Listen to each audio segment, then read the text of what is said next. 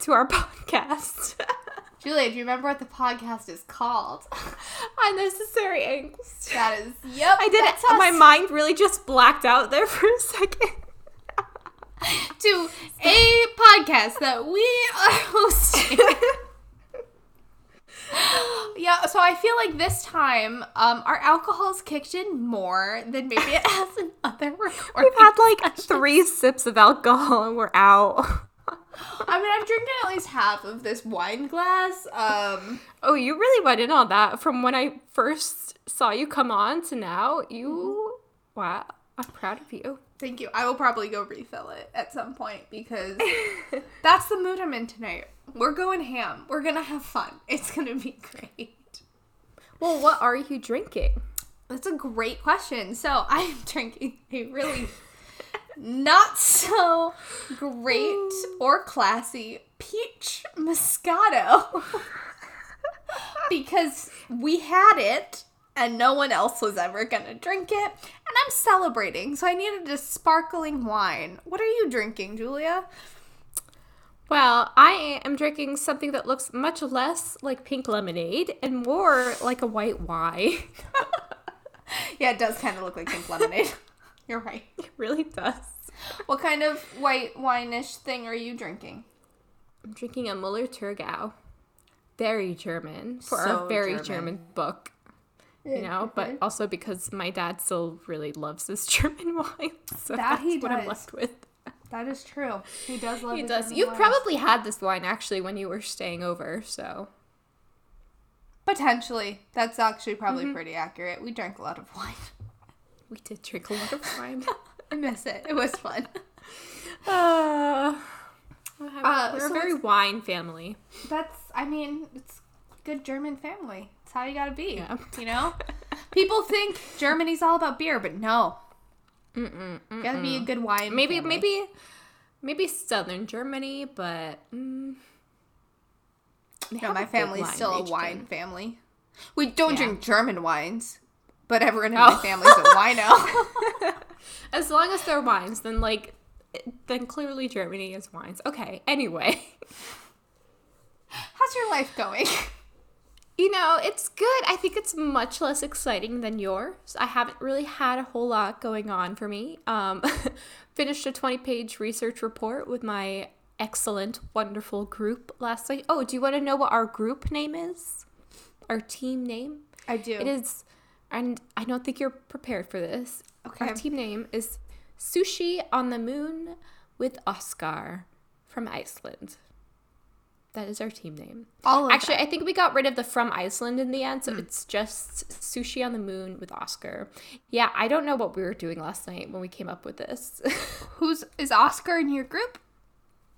Oscar is a meme viral video that went around. He is my cousin Oscar from Iceland, and he's just screaming about how few daylight hours Iceland has in the wintertime. And that's it. Why does it not? We watched it when we were delirious, and that was it stuck. I was going to say, it really doesn't surprise me that of any group that you're in, the name would involve sushi and Iceland. Oh no. How did this happen? You have obsessions. Too much it's okay. power.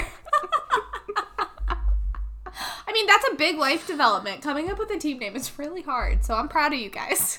It really is. Thank you. And so that was my week. How's yours? Very stressful. I was in the Bay Area in San Francisco this weekend looking at houses, put in an offer on a house, and I'm now in contract for a house. I'm 25. I don't know what I'm doing. No one should let me get a mortgage. But Well, here we are. meanwhile, I'm 26 and I've never even had my own apartment. So we're like the polar opposites here. Yeah, that's accurate. My mom kicked me off of everything as soon as I turned, like, 22. She was like, you're out of college? Bye. I went crawling back to my parents. Well, your parents are the best, so, like, I don't blame you. Well, I think that we just got too used to being around each other in Vermont. Vermont is a strange, weird place to grow up in.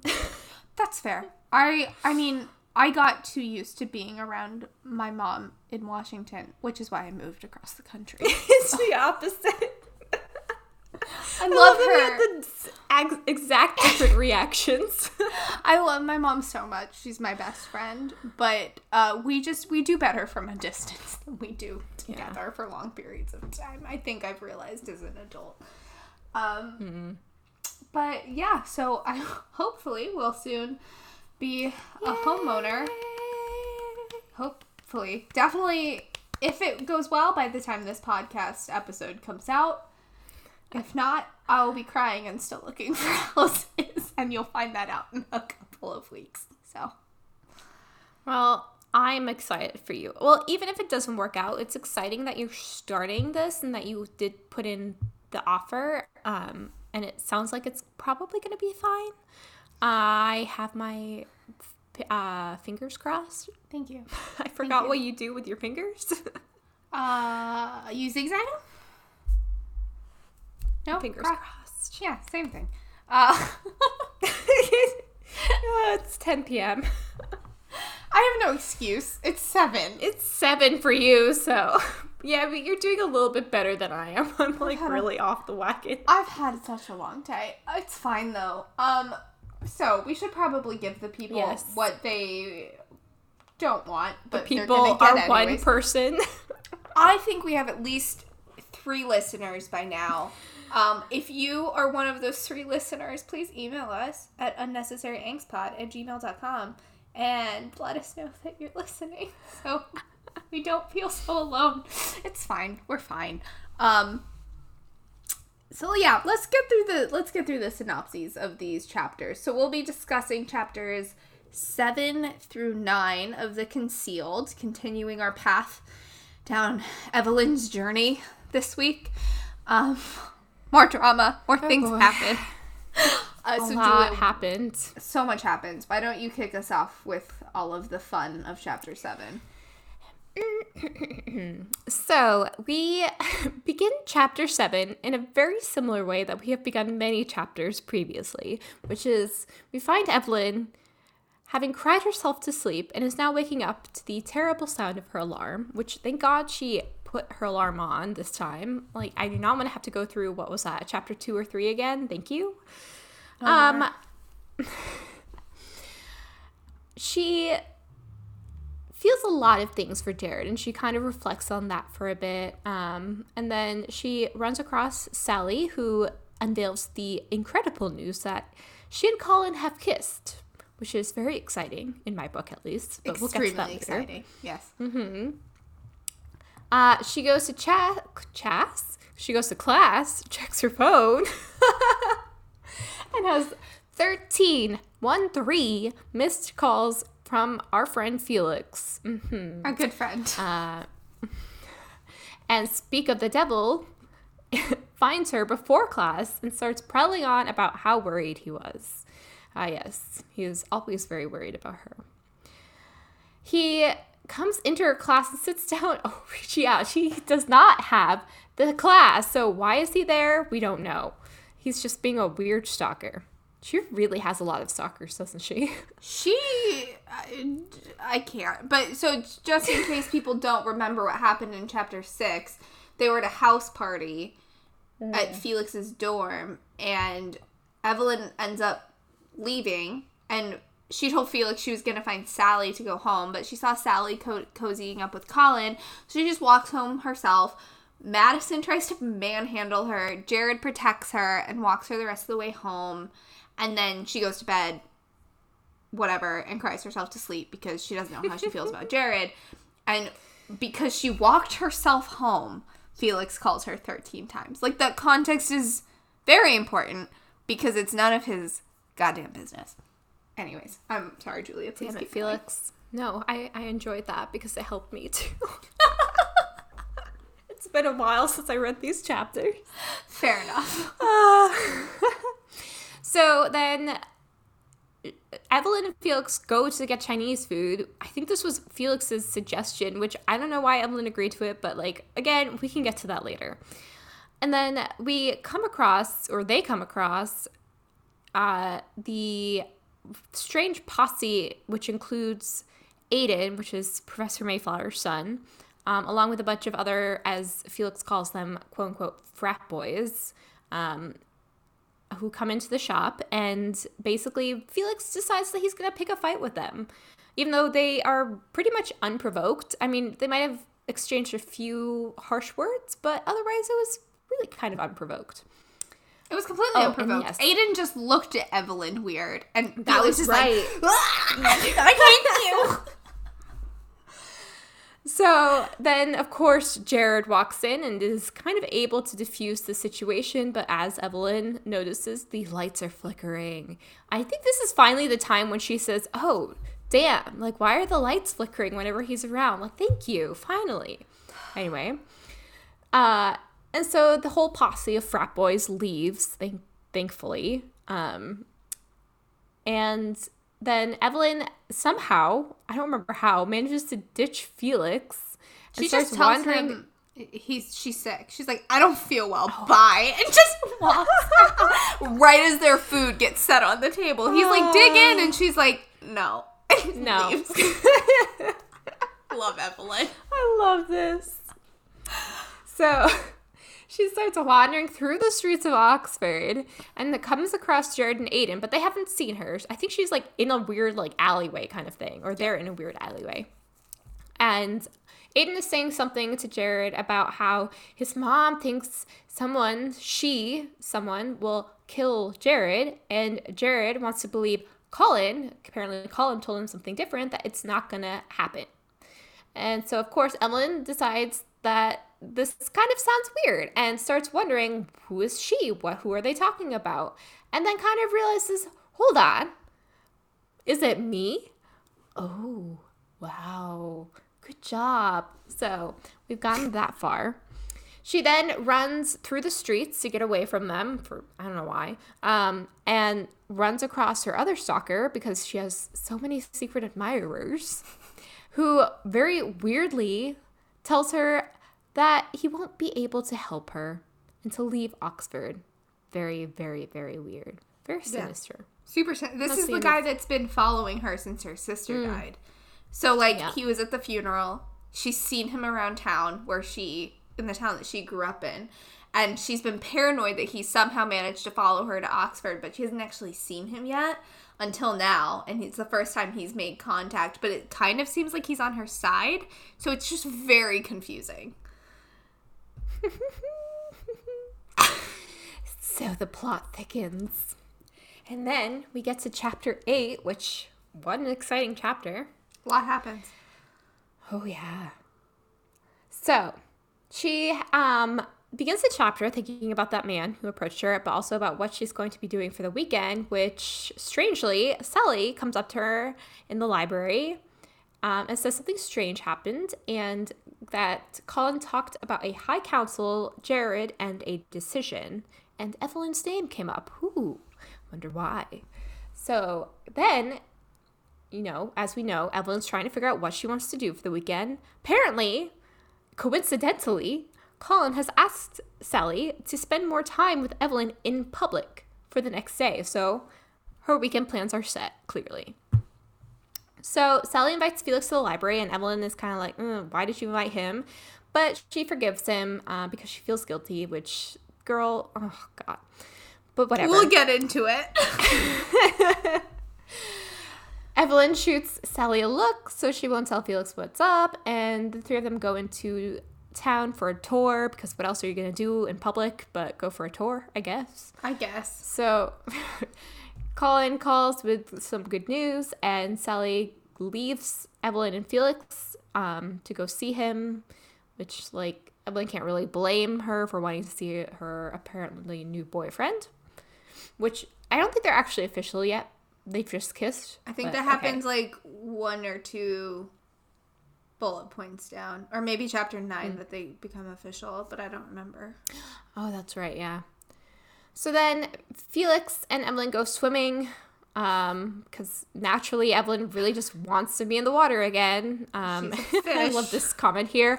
Evelyn is finally proven to be part fish. She is like, I think Felix literally calls her an Olympic swimmer, which he asks if she's a mermaid. He legit oh is my like, God, that's right. Are you a mermaid? And she's like, no. Because she's going so fast and she doesn't stop, which questionable. And then they finish up their swimming. Where Evelyn has outswum him by like a million minutes. Mm-hmm. And they go to get a drink. And Evelyn is feeling very happy after her swim. Like, I love this. Her swimming high. She really does get like a high from swimming, which is very strange. And Felix offers to walk her home because she's getting sleepy, which I thought that was leading into an entirely different plot line from there, but okay. Get into it. And he tries to invite her up to to her place, which she was like, oh, I have to go to bed. She was like, oh, don't say bed around him. He's going to get the wrong idea, which was so weird. At least she's like somewhat aware. But, like, yeah. Who invites themselves into someone else's house? Felix has no chill and no shame at all. I mean, I don't mind that in a guy, but, like, it's kind of weird with him. I do when it's Felix. I mind it when it's Felix. Exactly. So she turns him down, and he walks away. And then she wakes up the next morning. This time she's not crying, but she wants to go swimming instead. So clearly she really, really, really loves swimming. I cannot emphasize this enough. Nope. But this time she's going alone. She's not going with anyone. And she runs into Madison, who's probably part of some sort of swim team, we think. She's in uniform. And Madison sees Evelyn's necklace, which she was swimming with. I don't know why she didn't take it off, but again, we'll get to that later. And gets really weird about it. And then presumably Madison attacks her in the shower, knocks her against the wall, and tears the amulet from her neck. Although I think technically she never actually saw Madison. She just knows that something happened and she got like knocked out. We're fairly confident it's Madison. Okay. So probably Madison did that. And she has a pretty bad invisible wound on her head now. And did you say invisible? It was bleeding. No, visible. Oh. My bad. And then she tells Sally about what happened, and Sally wants to help her and decides to help her get the amulet back and hatch a whole plan about it.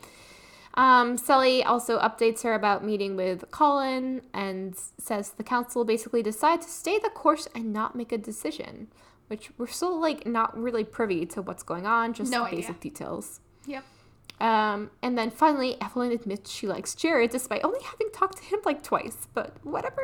But Julia, he has pretty blue eyes, so you just gotta accept that. And then she tells Felix what happened, and he's basically saying he's going to go hunt down Madison, and she's like, no, please don't. But he does not come down from that at all. Like, clearly he is not going to not hunt her down. And then she leaves Felix and works on her homework and falls asleep, which seems to be a pattern of falling asleep, swimming, and trying to deal with Felix. And that's the end of chapter 8. She has a very sad life in these early chapters. She does. We need to get Evelyn more hobbies. All right, so in chapter 9, she wakes up, because we start every chapter with Evelyn getting up in the morning and end every chapter with her going to bed. I am proud of her. It can be really hard to wake up in the morning, so. It can. A little bit more narrative juju would be zhuzh up the narrative a little bit there, but it's fine. But anyways, chapter 9, we start with Evelyn waking up. Her head's still a little bit sore, but it's mostly healed. So we also learn that she ran her wound through water a bunch of times and then washed it some more before she went to bed. And apparently she has magical healing powers with water. Because her open wound has completely closed and is now just a small bruise. So that's fun. I wish I had those magic powers. Yeah, same. She realizes she's probably going to see Jared in class, and she now knows that he's potentially, like, available, because Colin said that, like, everything's kind of okay. So Evelyn tries to apply some makeup so she can impress Jared and look her prettiest. She's horrible at doing her makeup, so she ends up just putting on a little bit of foundation to cover her bruise and wipes the rest of her makeup off her face. And then her and Sally have a conversation about whether or not Jared's actually interested in her as well, but he never shows up to class, so they don't have a chance to test their theory. Madison also never shows up to class, which is very strange. He also isn't in her class with Professor Karen Mayflower. And then apparently, completely randomly, with no suspicious motivations whatsoever, Professor Mayflower kicks her out of class permanently.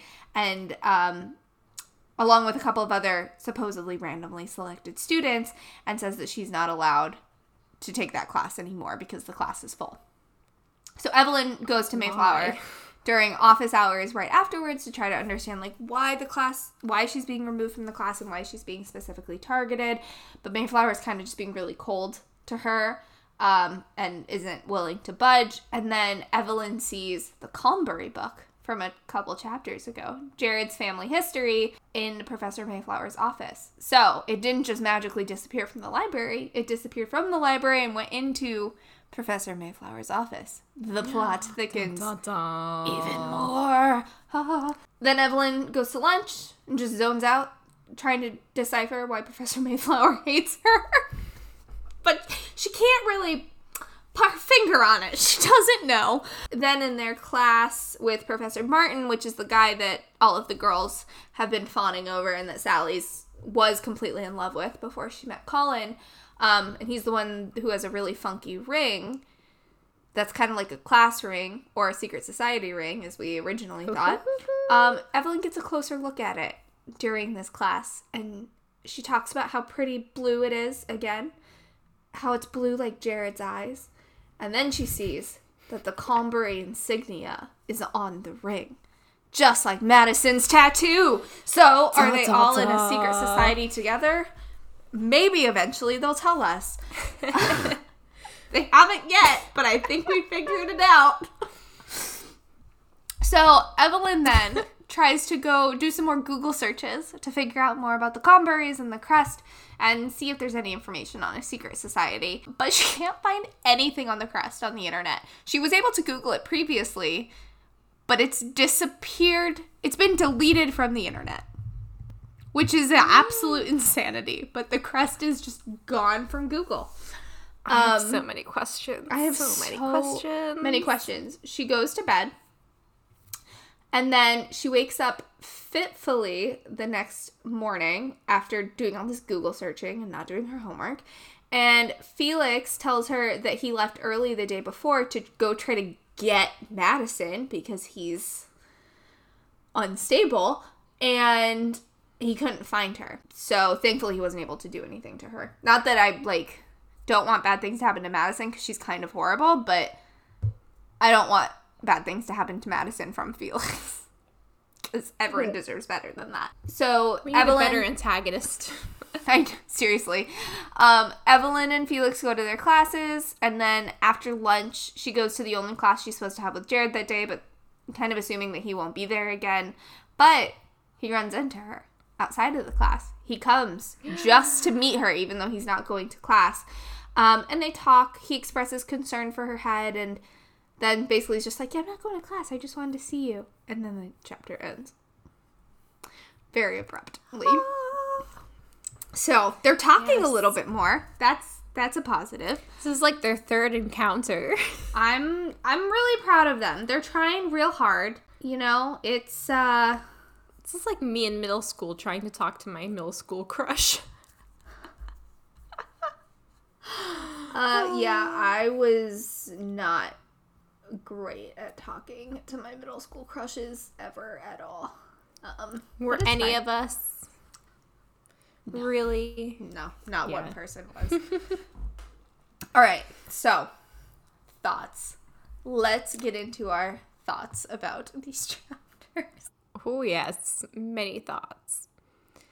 Well, I, first of all, in chapter 7, this was really weird to me. And, like, it could just be coincidence. But the fact that he called 13, which is the unlucky number, right? 13 times Felix to Evelyn. Like, suspicious. But then, literally in the next sentence, she goes, "Speak of the devil. It's Felix." I just think that it's a little bit suspicious, you know? Like, 13 and "speak of the devil, it's Felix." Is So that we're just me? saying I don't Felix know. is the Am I devil. reading too far into this? Yeah. Probably yes, because nothing we've seen from this book shows us that there's that much narrative connection. But I like where your head's at, because Felix is the devil. I agree with that. Felix is the real antagonist. He is very much a devil in my eyes, so it just makes sense. I just thought it was a very strange. He's the worst. He really But is. positives. He is. Positive things that happen before we learn about what an obsessive compulsive, not even compulsive, just what an obsessive freak Felix is. Yeah. We get more magic connection juju at the beginning of the chapter with Evelyn's cruel longing. I'm like, girl, you're in love with the guy that's not cruel. That's what we all had to go through in college. Like, that's normal. Get over yourself. But I wonder if she's ever had a crush before. Like, I'm a little concerned for her. Like, this seems like new territory. I mean, she's a YA heroine, so no, she's never had a crush before. True, I forgot about that. They all only ever have the one crush, which is the one. And then they live life happily ever after. And they live happily ever after. And then they just have so much angst until they're with that person. And then they have a bunch of angst while they're with that person.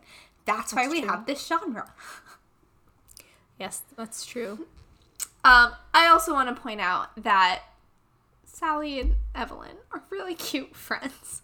Like, Sally's so protective of her. She's upset when Evelyn's like, "Oh, sorry, I just went home. I didn't want to bother you." And Sally's like, "I would have walked you home. Like, why didn't you come get me?" And Evelyn's like, "'Cause you guys were so cute." And I'm like, oh, friendship. I love this. That is like an actual conversation I have probably had with friends before.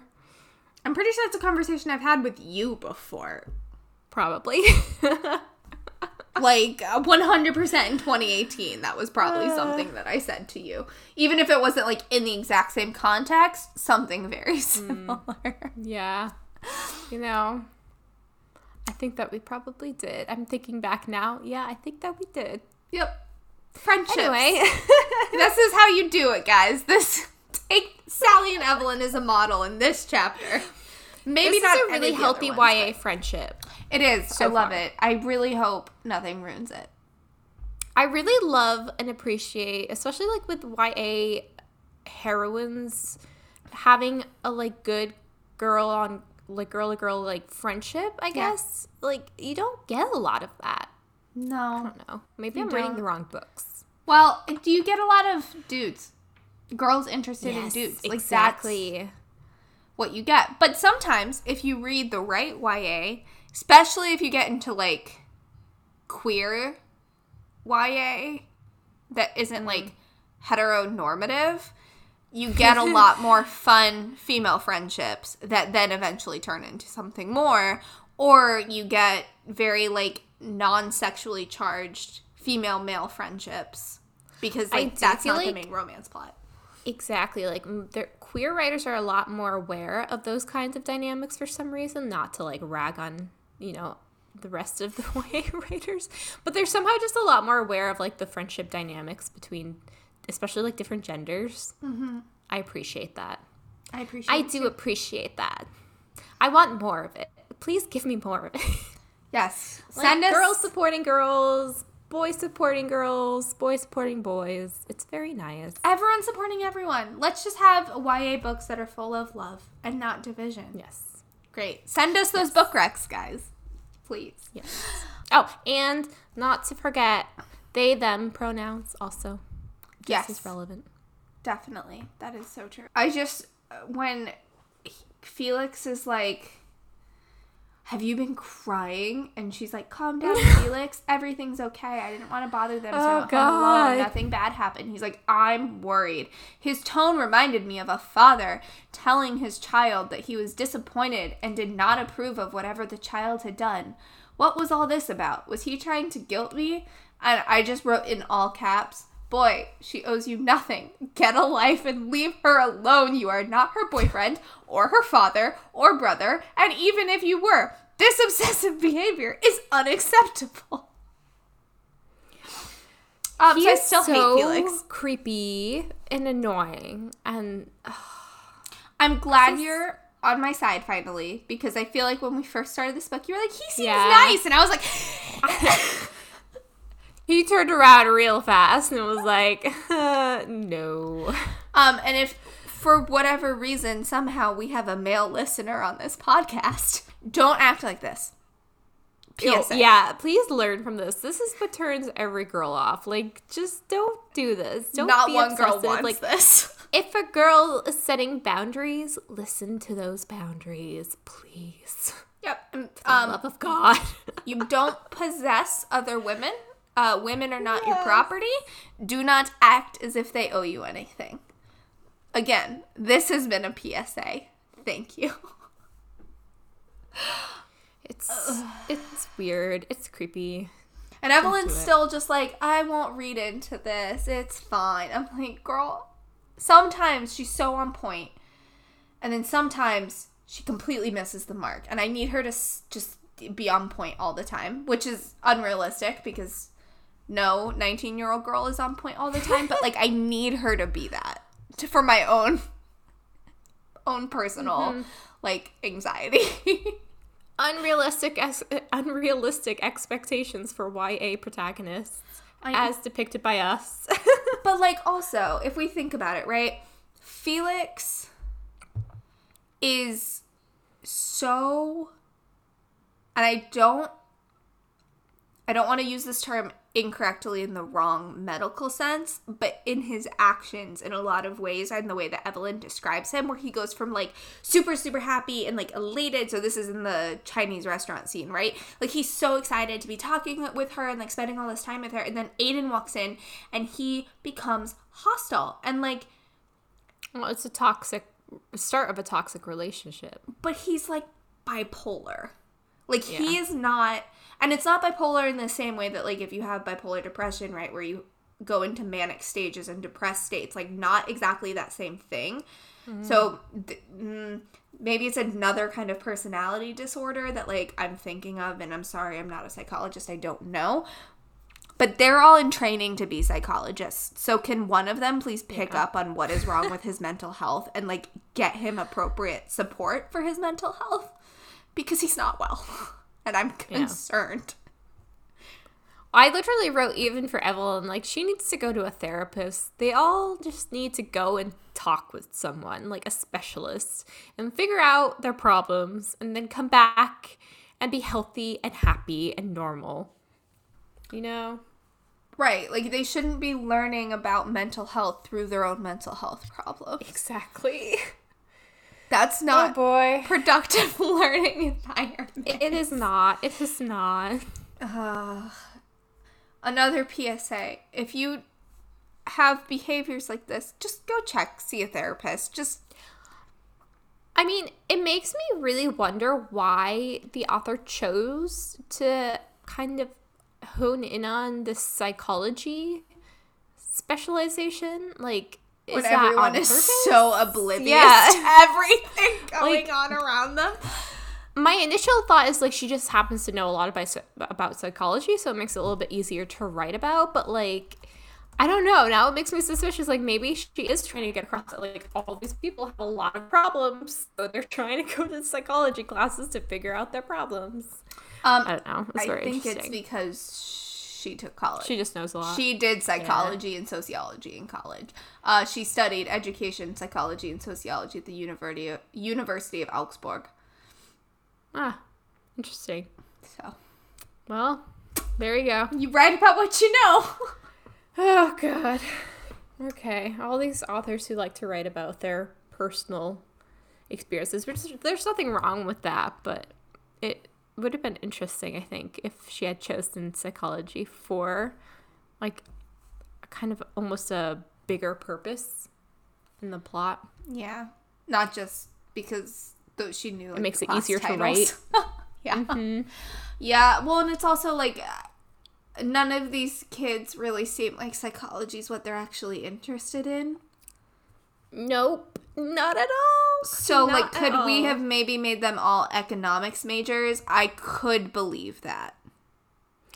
I could see, like, Evelyn doing not economics, but more of a, like, liberal arts discipline. Well, I could see, like, Evelyn doing, like, behavioral economics. And then I could see, like, Jared doing traditional economics. And then I could see Felix also trying to do traditional economics, but, like, be better at it than Jared. And then Sally, I could see her being super into, like, entrepreneurship or, like, microfinancing. Anyways, I spent too much time in business school, so now I'm just talking about what I know. But, it just feels like it would have been easier to, like, not make them, because they're just so oblivious to what's going on in everyone else's brain, and they're just ignoring it, and that just seems very unlike what a psychology student would do, in my mind. Yeah, I agree. But, oh well. At least we do know Evelyn is starting to wise up to the fact that the flickering has something to do with Jared being near her. Finally, I wrote in my notes, just finally, like, the lights have been realized, the lights are on in her head, that the lights are weird. Like, why is it happening when he's around? I still want to know why, is it just Jared? Because clearly it's not Evelyn. Like, she's had enough moments where she's kind of losing her temper, losing herself, that the lights, at least what we have observed, have not gone off or flickered at all. But, like, it's just Jared. But, like, I'm still on this thing where, like, I feel like it has to be both of them together. Like, they collide and the stars erupt kind of thing, you know? I will not spoil it for you. So, I know. you may be We'll have right. to come back to this. Evelyn may be right. Who knows?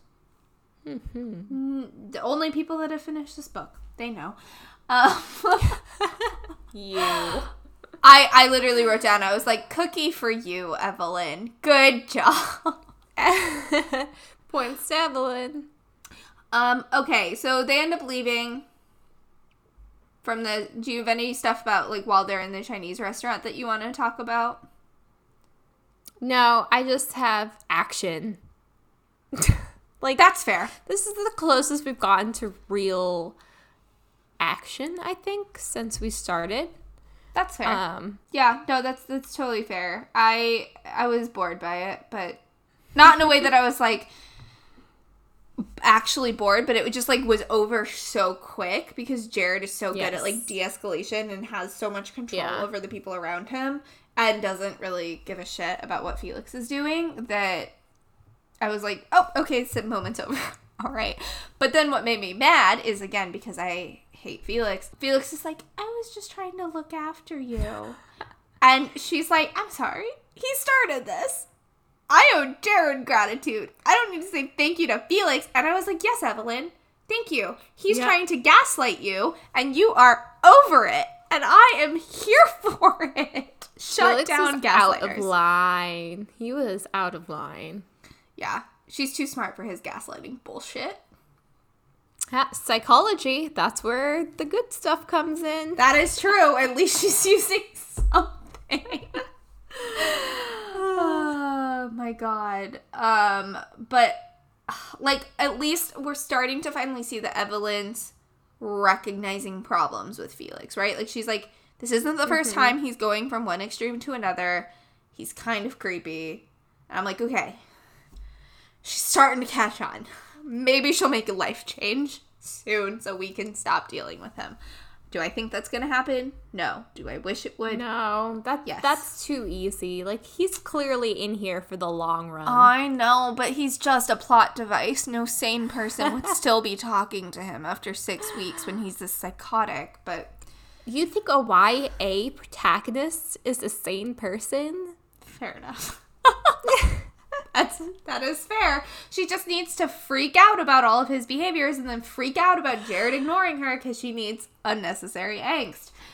Just so we can get the plot moving.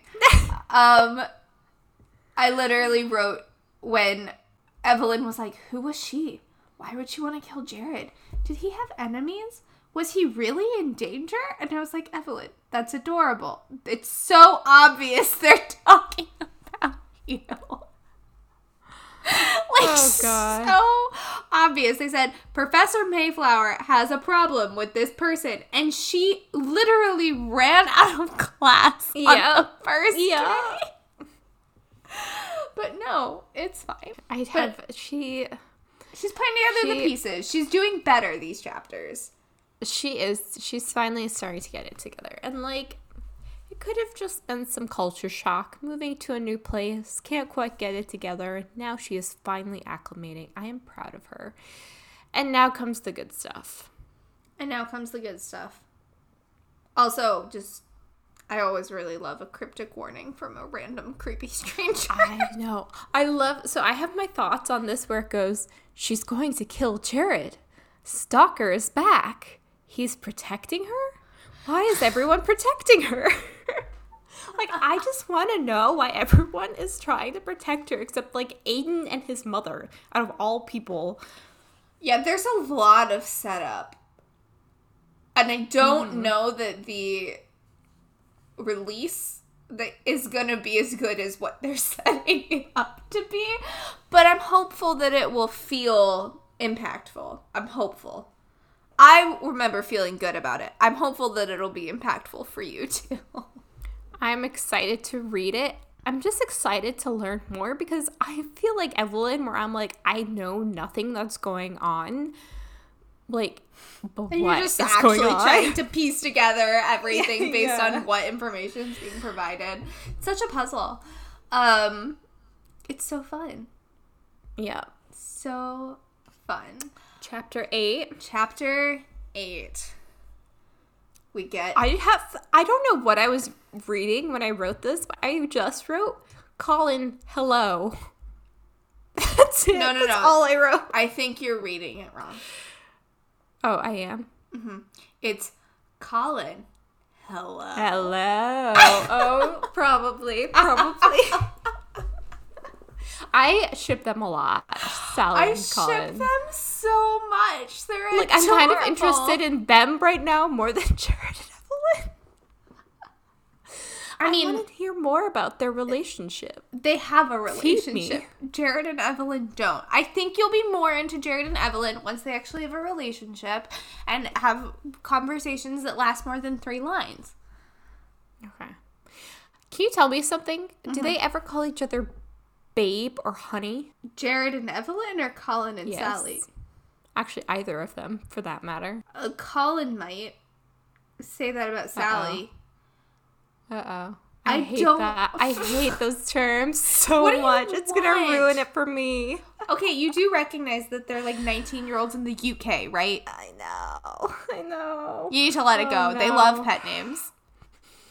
Oh, boy. If you're listening from the UK, write in and let us know how you feel about pet names.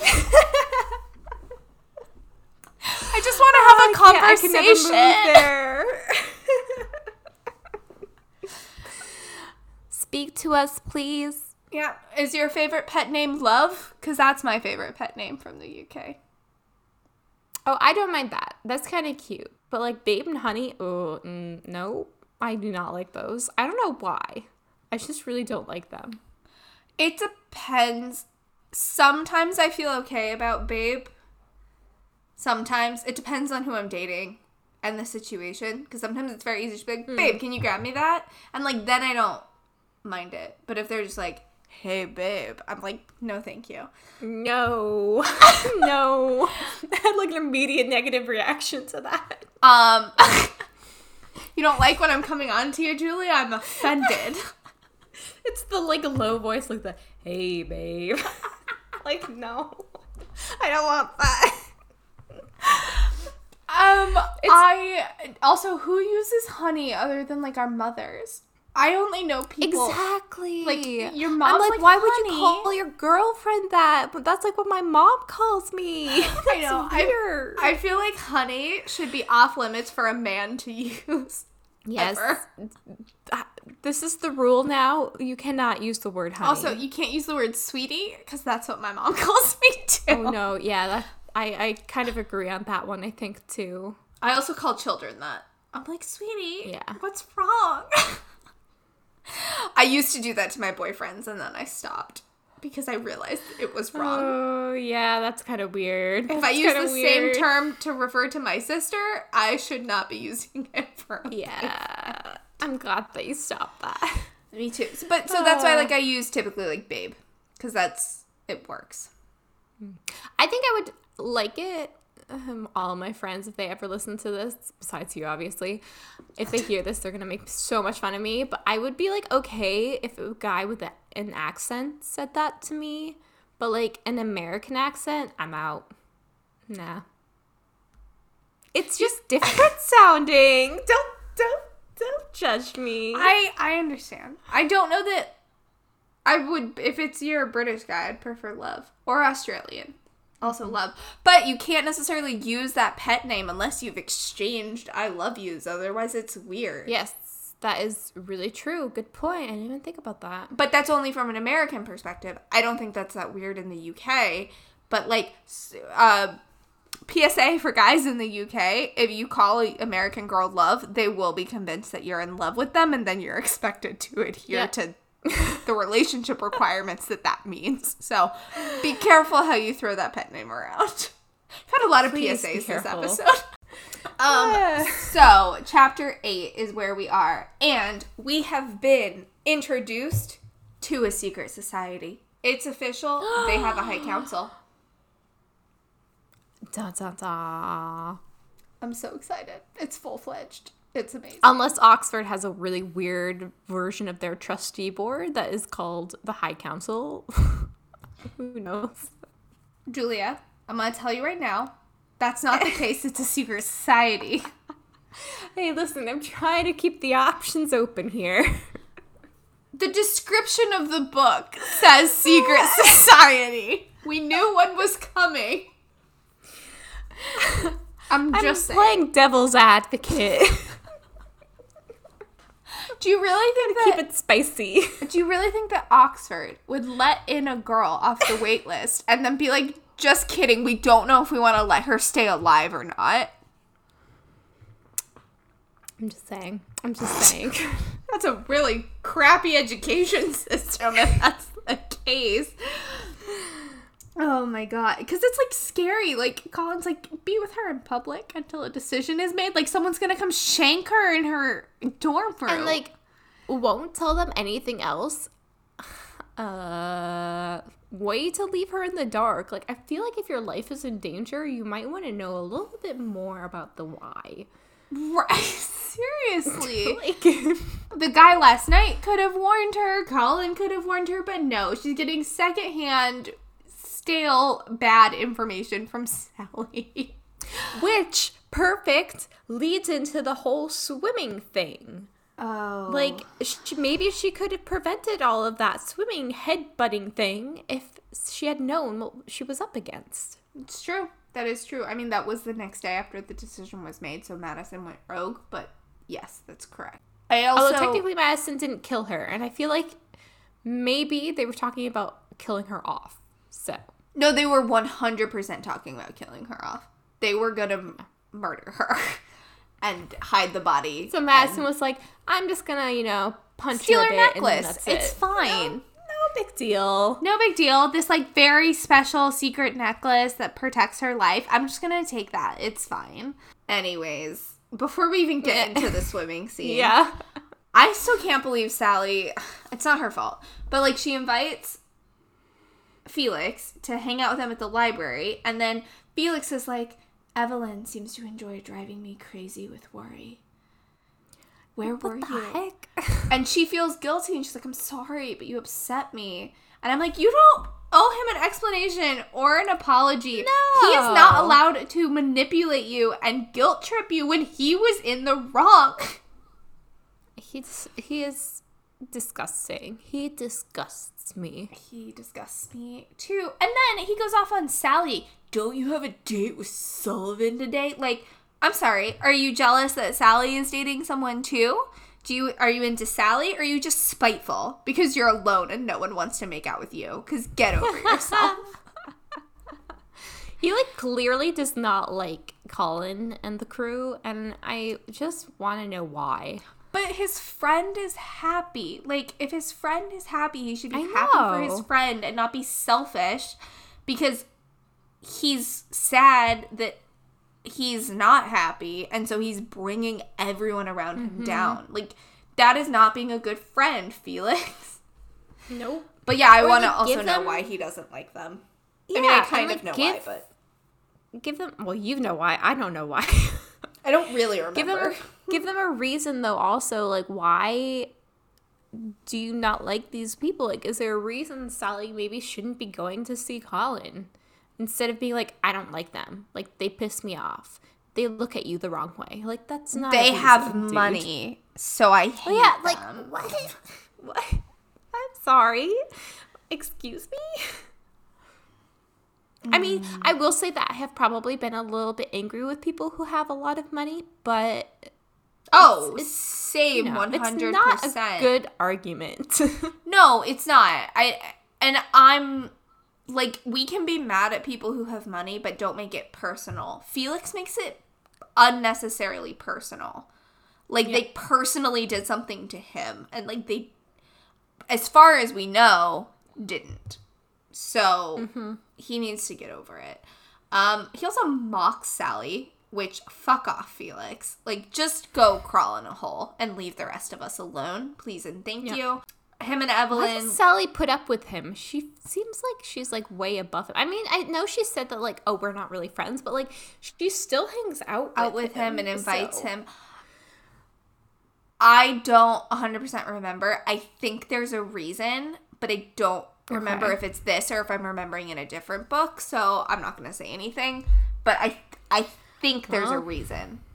A specific reason why she puts up I feel with like him. there has to be a reason because, like, know. otherwise it just doesn't really make any sense. The fact that, like, they both basically said they're not really friends. I know. And yet they're constantly together. And, like, it can't be just, like, oh, they have a mutual friend in Evelyn. Like, that's Because they were friends and not friends before Evelyn got there. So Exactly. it doesn't really make sense. Okay, so then the two of them are, like, walking around and about to go swimming. And she makes a comment where she's like, oh, Felix just seems to take delight in me enjoying myself. And it made me so mad. Because I'm like, no. Felix takes delight if he thinks he can claim why you're being joyful. If someone else is providing you joy, he's manipulative and angry because he's a possessive person. He will only take actual delight in it if he's the cause. It's toxic. So I don't like it. It's uncomfortable. I wholeheartedly apologize to everyone listening to this where we just keep ranting about how toxic Felix is, but it really bothers me. But it's true. It's really terrible. And they keep coming up with more examples every chapter, and we're here to talk about the chapters, so we just gotta keep bringing them up. Mm-hmm. So blame the author, not us. More things that I hate about Felix. We should just start a whole list. I know. It's like I've been listening to old episodes of MuggleCast, and they've been walking through, they've been reading Order of the Phoenix, and they have an Umbridge suck count. And I feel like we should have been doing something similar for Phoenix. Yeah, we really should have. So next time, for our next book. It would be like 99 at this point. But it would be big. I think for our next book, if we have a similar sort of thing from a book that you pick, that you're like, we should keep track of this one specific thing, let's do that. Don't give me context for it, and then we can just keep track of it as we go. I've already been thinking about our next book, right? And okay. It would be so fun to do because one of the main guys in it is actually kind of a good person, but he really sucks at the same time. So it would be so funny to do that. I think that would be hilarious. I'm on board. I'm on board. We can add it as a 14 millionth segment for this podcast. It's already too long. Yay! It's fine. Okay, but so this thing I hate about Felix, when he's like, oh, do you want to go? She's like, let's go swimming. And he's like, swimming. And then he like looks her up and down, focuses in on her legs, and then he's like, why not? And she gives him a look because it's creepy AF. And he's like, what? I'm a guy after all. Let's go swimming. And I'm like, I'm out. Not once in my life have I ever had a male friend do something remotely creepy like that. No. Remotely. No. Like, she should call him out on it. I'm glad she called him out on it, but Evelyn, this behavior is not okay. Don't settle for this friendship. I would have been, like, I know that she really wants to go swimming, but I just would have been like, no, I can't do it today. I'm sorry. You need to leave. Like, why did she go through with it? Because she needs to be with someone else in public. Mm-hmm. So. I can't. At least if all of Felix's comments about Evelyn, I feel like we're finally tapping into something with all of this water stuff with her. Like, clearly. Yeah, this was like a big advancement in the whole water thing. The water mythology, yeah. So clearly Evelyn has magical influences. In some way, shape, or form. I feel like that's not a spoiler. I feel like that's pretty obvious, hopefully. I mean, I think that it's obvious when she's not even human and doing, like, laps to the point where Felix was like, are you even human? Are you a mermaid? Or are you a mermaid? And then I'm like, are we human or are we mermaids? The Killers will release their new song soon. Great pop culture reference. I know. I didn't even think of it until just then. I love that. Oh my god. I feel like we're finally getting closer to the truth with her being a mermaid. Like, she's obviously not a mermaid, but we're getting there, but you know? Something with, like, a mermaid-esque thing.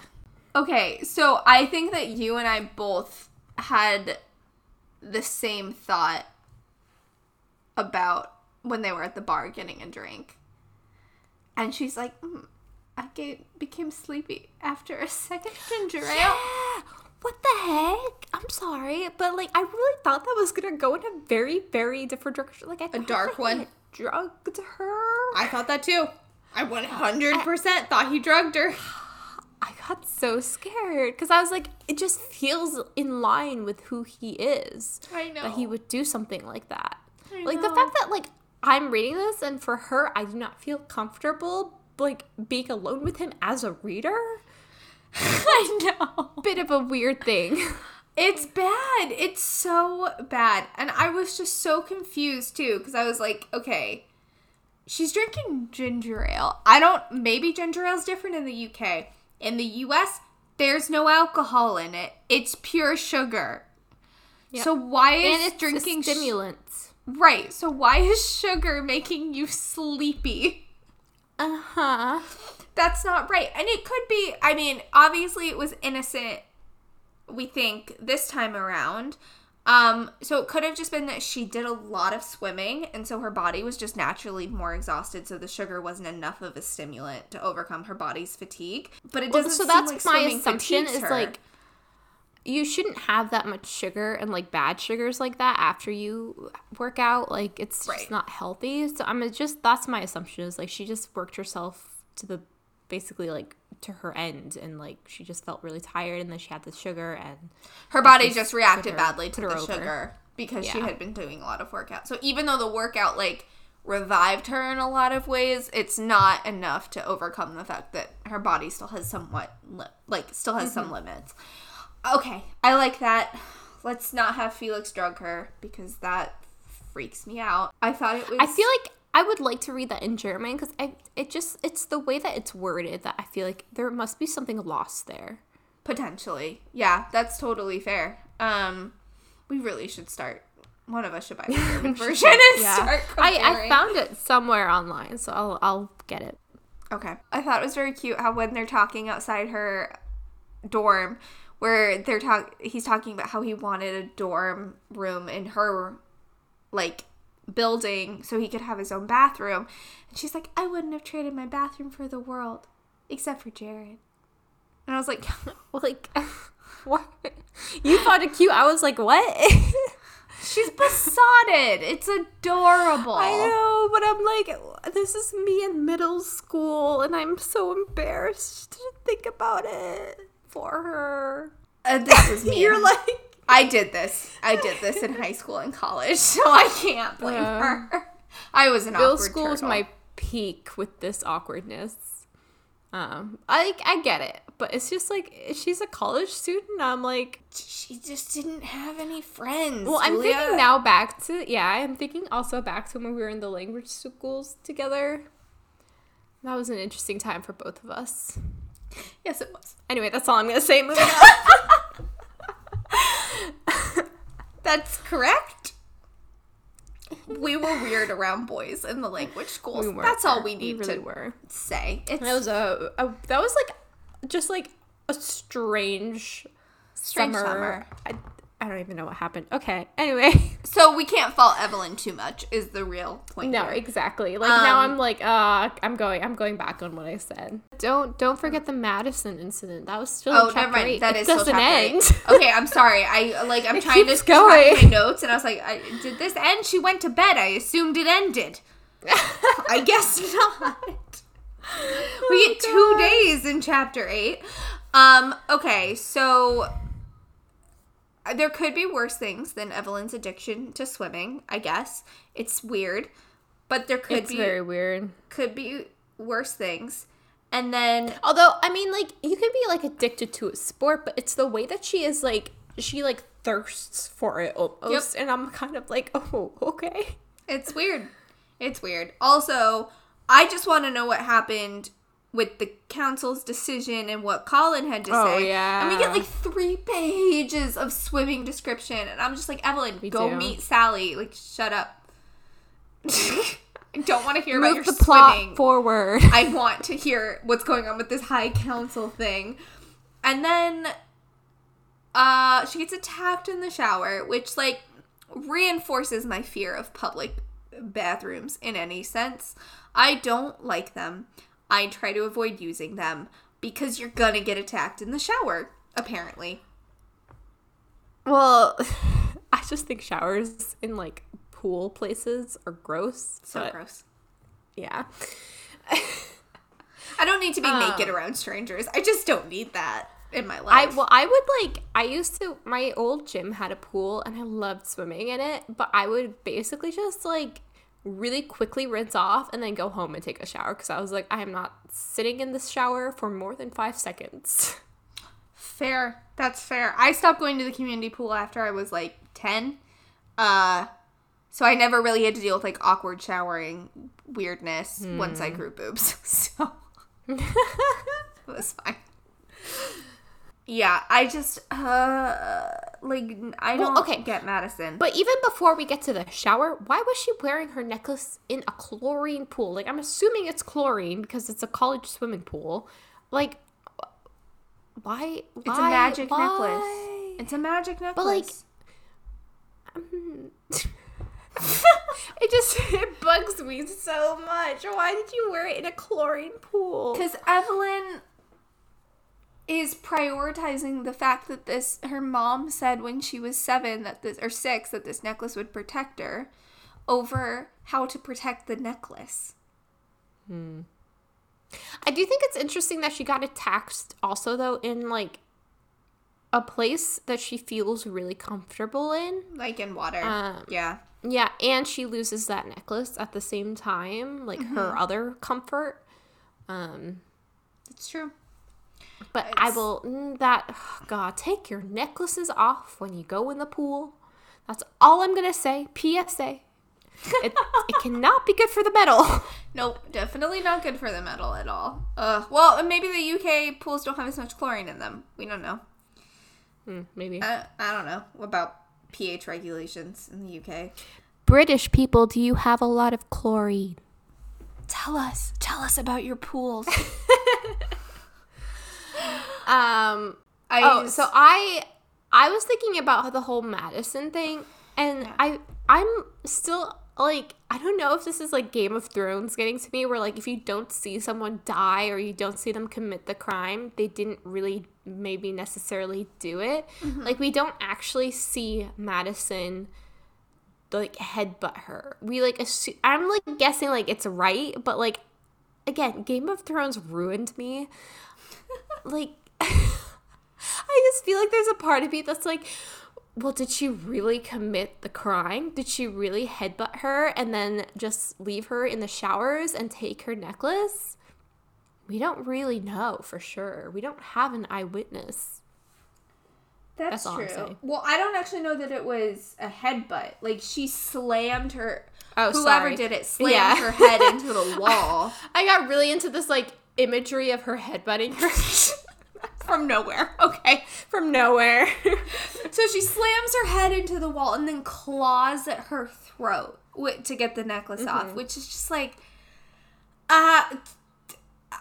too intense. I don't like it. You know this from us reading Poppy War and how, like, aggressively I would curl up into a shell in a chair and, like, not talk to you for 2 hours because I was so uncomfortable with what was happening. Or that was Dragon Republic, I guess, but I was so uncomfortable. That was a really intense second book, so I don't blame you. Well, the first book is so intense. I mean, I didn't read that with you, but, like, still, I mean, that's not the book we're talking about. The second book, I think, is just a lot more visually, like, whoa, you know? I don't know, the surgery scene in the first book. Oh my god, I forgot about that one. Throw up. It was so bad.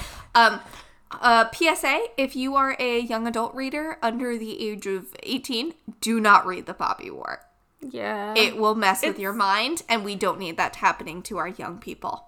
Thank you. It's really intense. It's not young adult. We do not recommend it for this podcast. It's a great book, but you should be an adult to read it.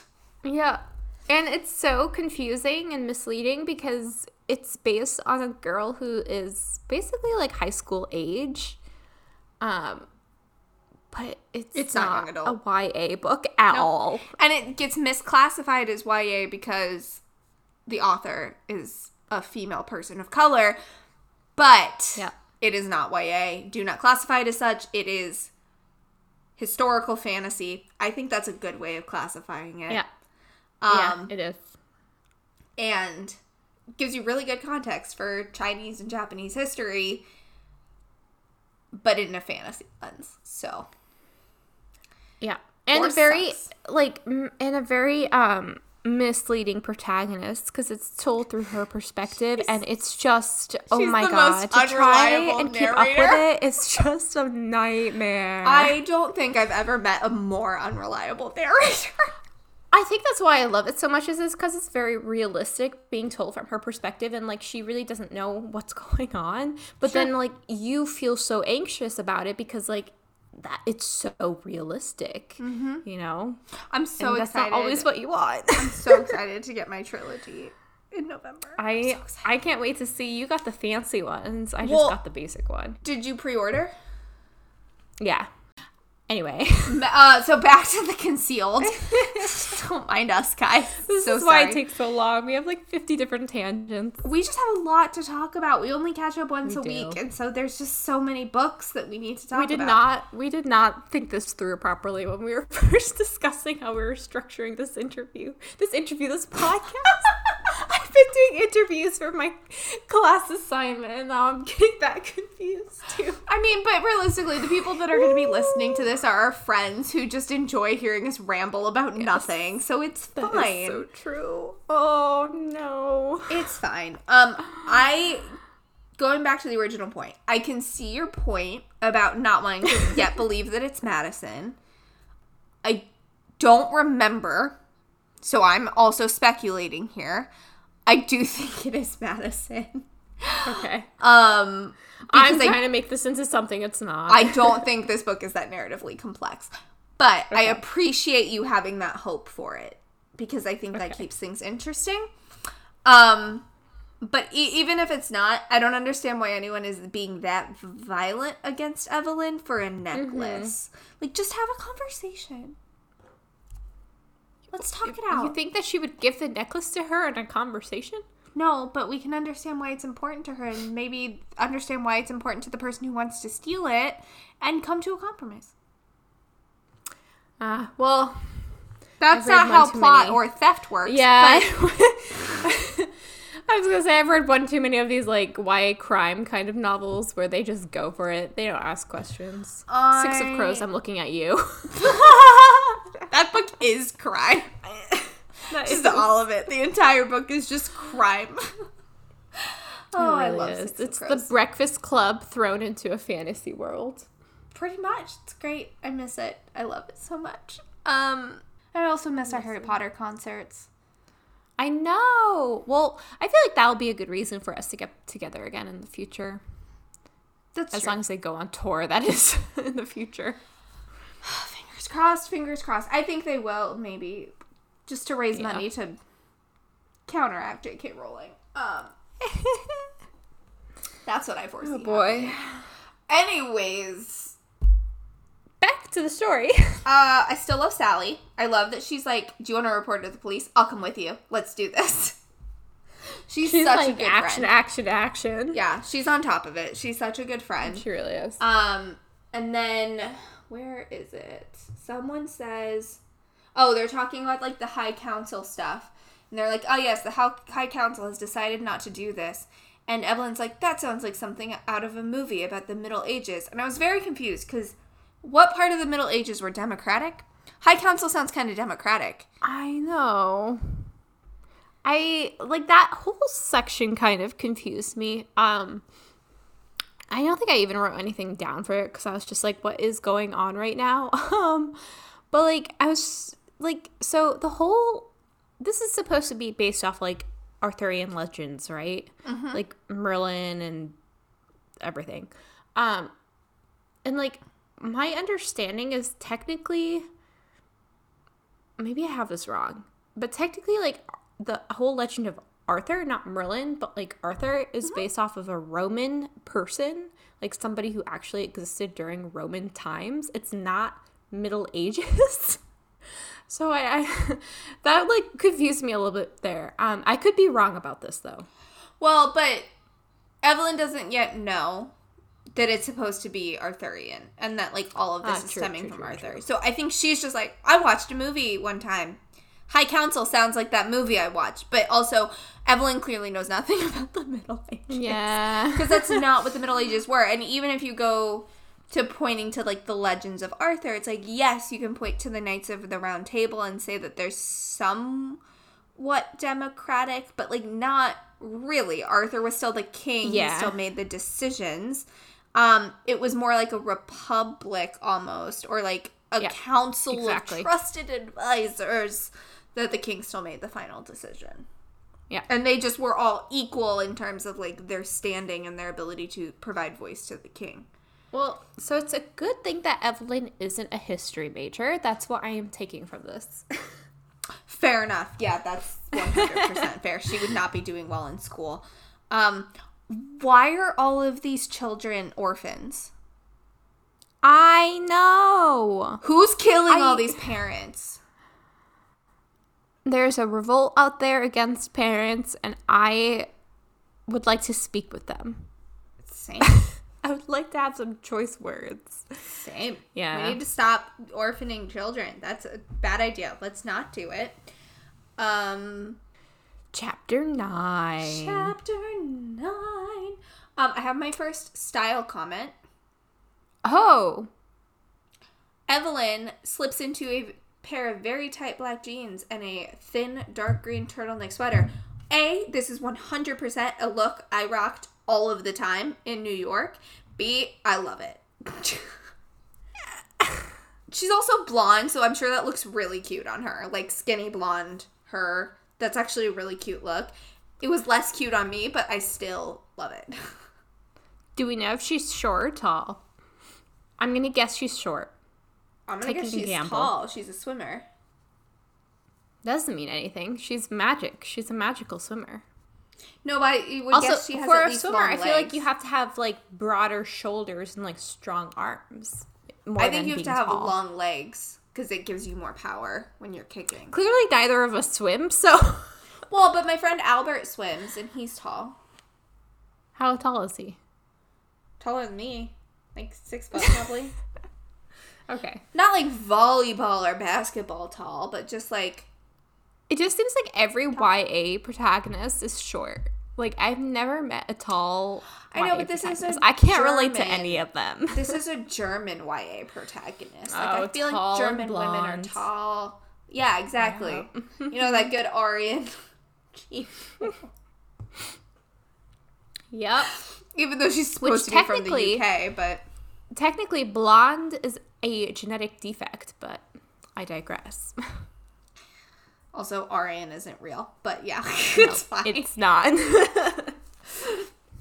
I'm really here for it. I love this style.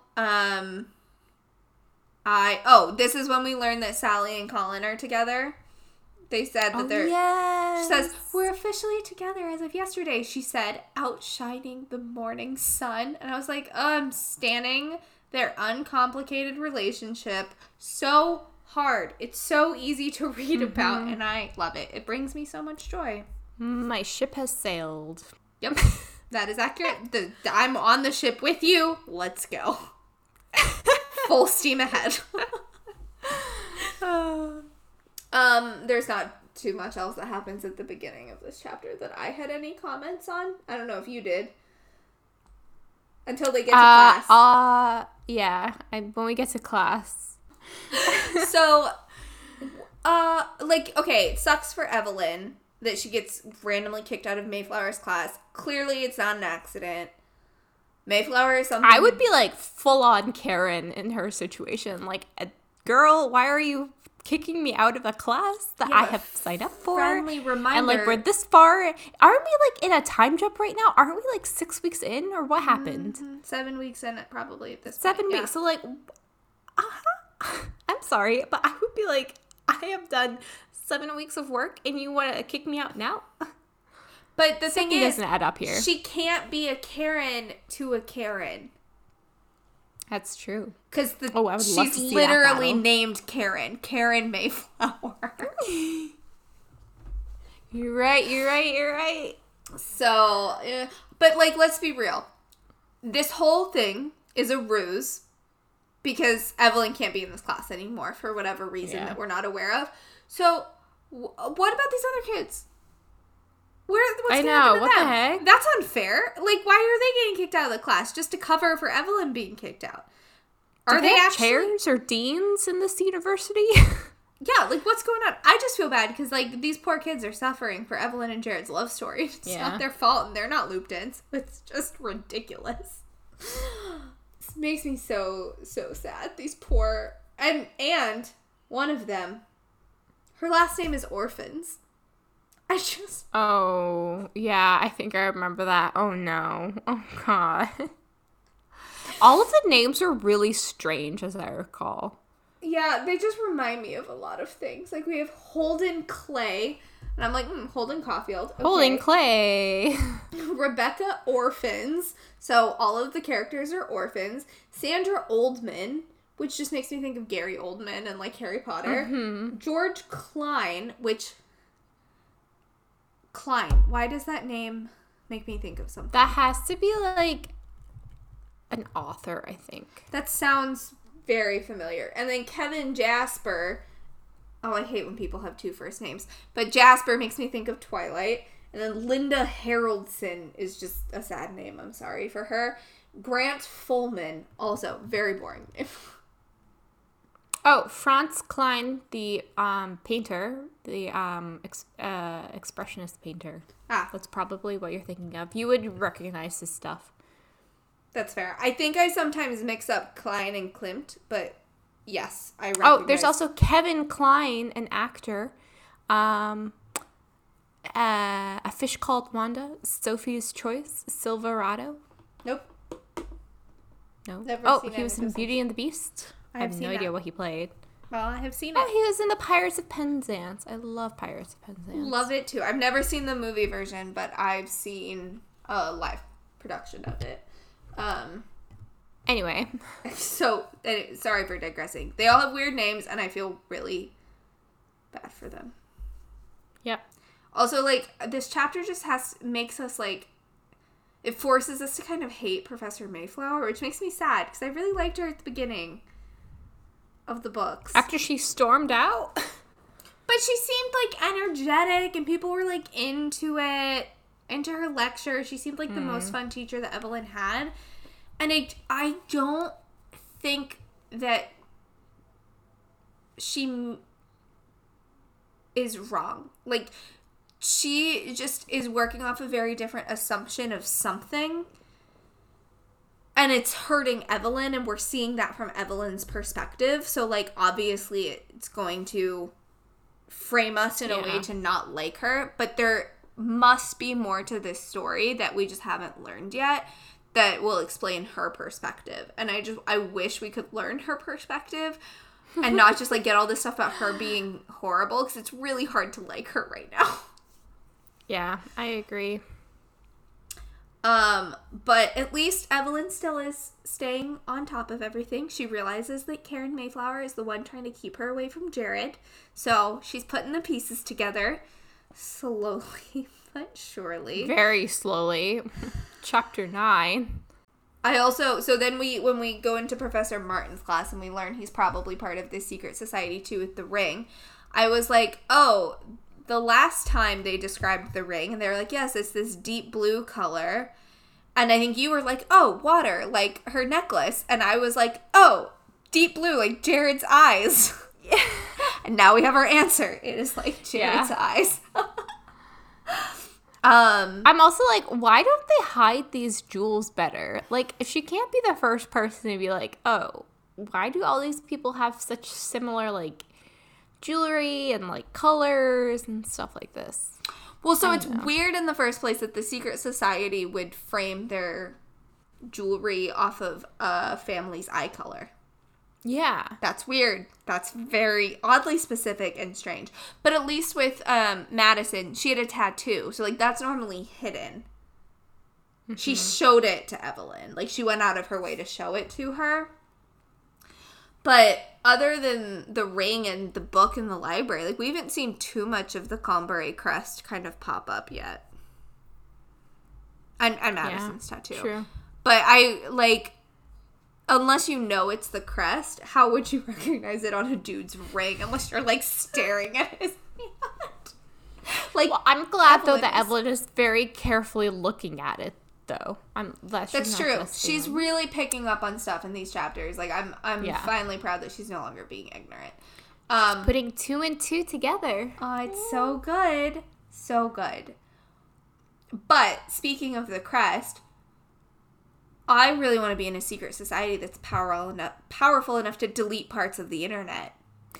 I know. Okay, so they're basically China. What?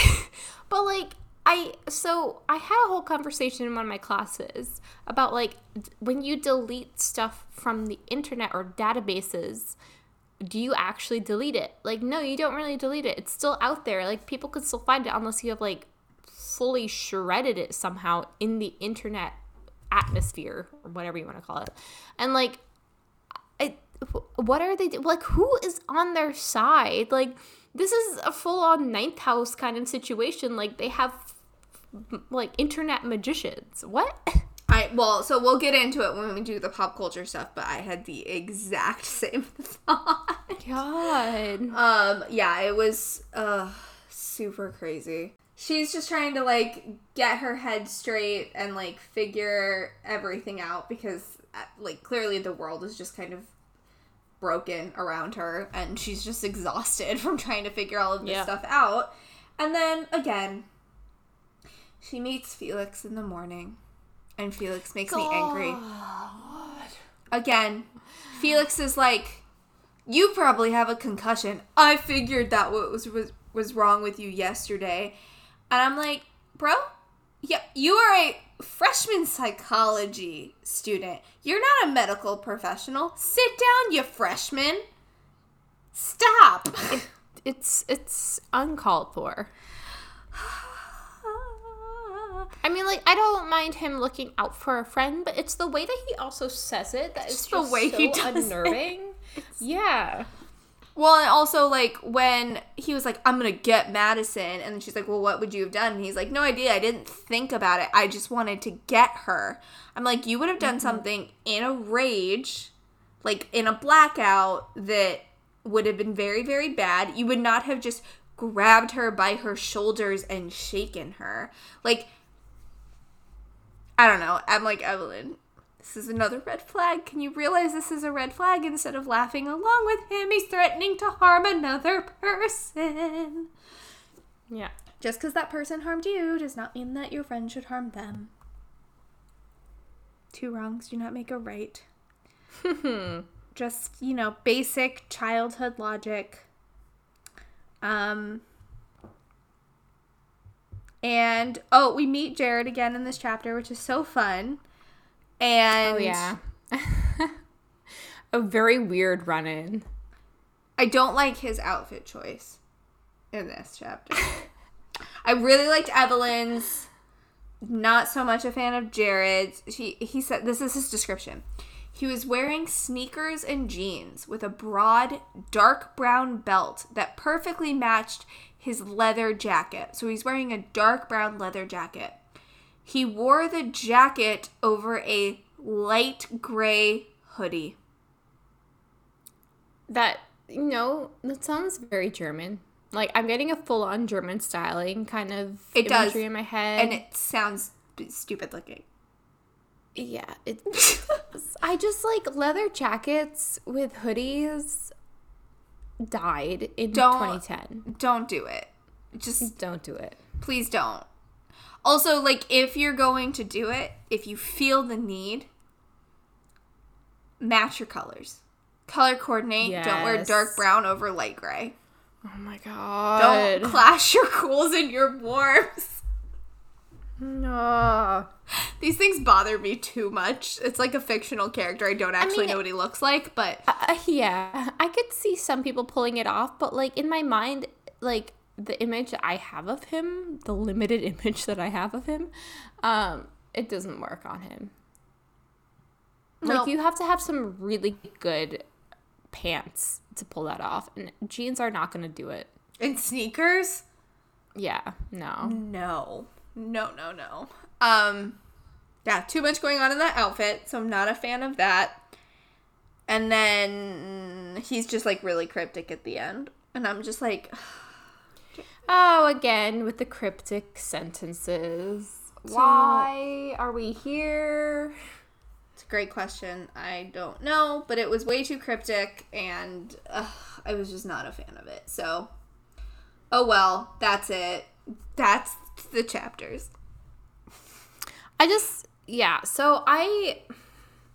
My thing with Jared, right, is like I don't mind when I read a YA book and the love interest or the protagonist gets really worried over their opposite person, but like we've had such little interaction with them that it's so hard for me to be like maybe once I read it and they're developed more, I'll go back and reread it and be like, oh, this is really cute. But like right now, just reading this after they've only spoken to each other a couple times, it feels very like, honestly, like borderline Felix-y. Like, I mean, at least Jared isn't all up in her business.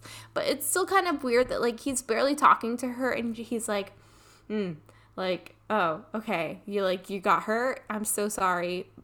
I'll fix this or something like that. Like, it just, I don't know. It's weird. It's weird. At least his tone is much better than Felix's. It's not really possessive. It's a little bit more conciliatory. Yeah, exactly. With everything, so it feels slightly more comfortable. But I agree, they don't know each other very well, and it really heavily relies on that, like, fated lovers trope where they're just drawn, and so automatically they have to, like, care about what's going on with the other person because they're just magnets to one another. Which it's a hard trope to do well.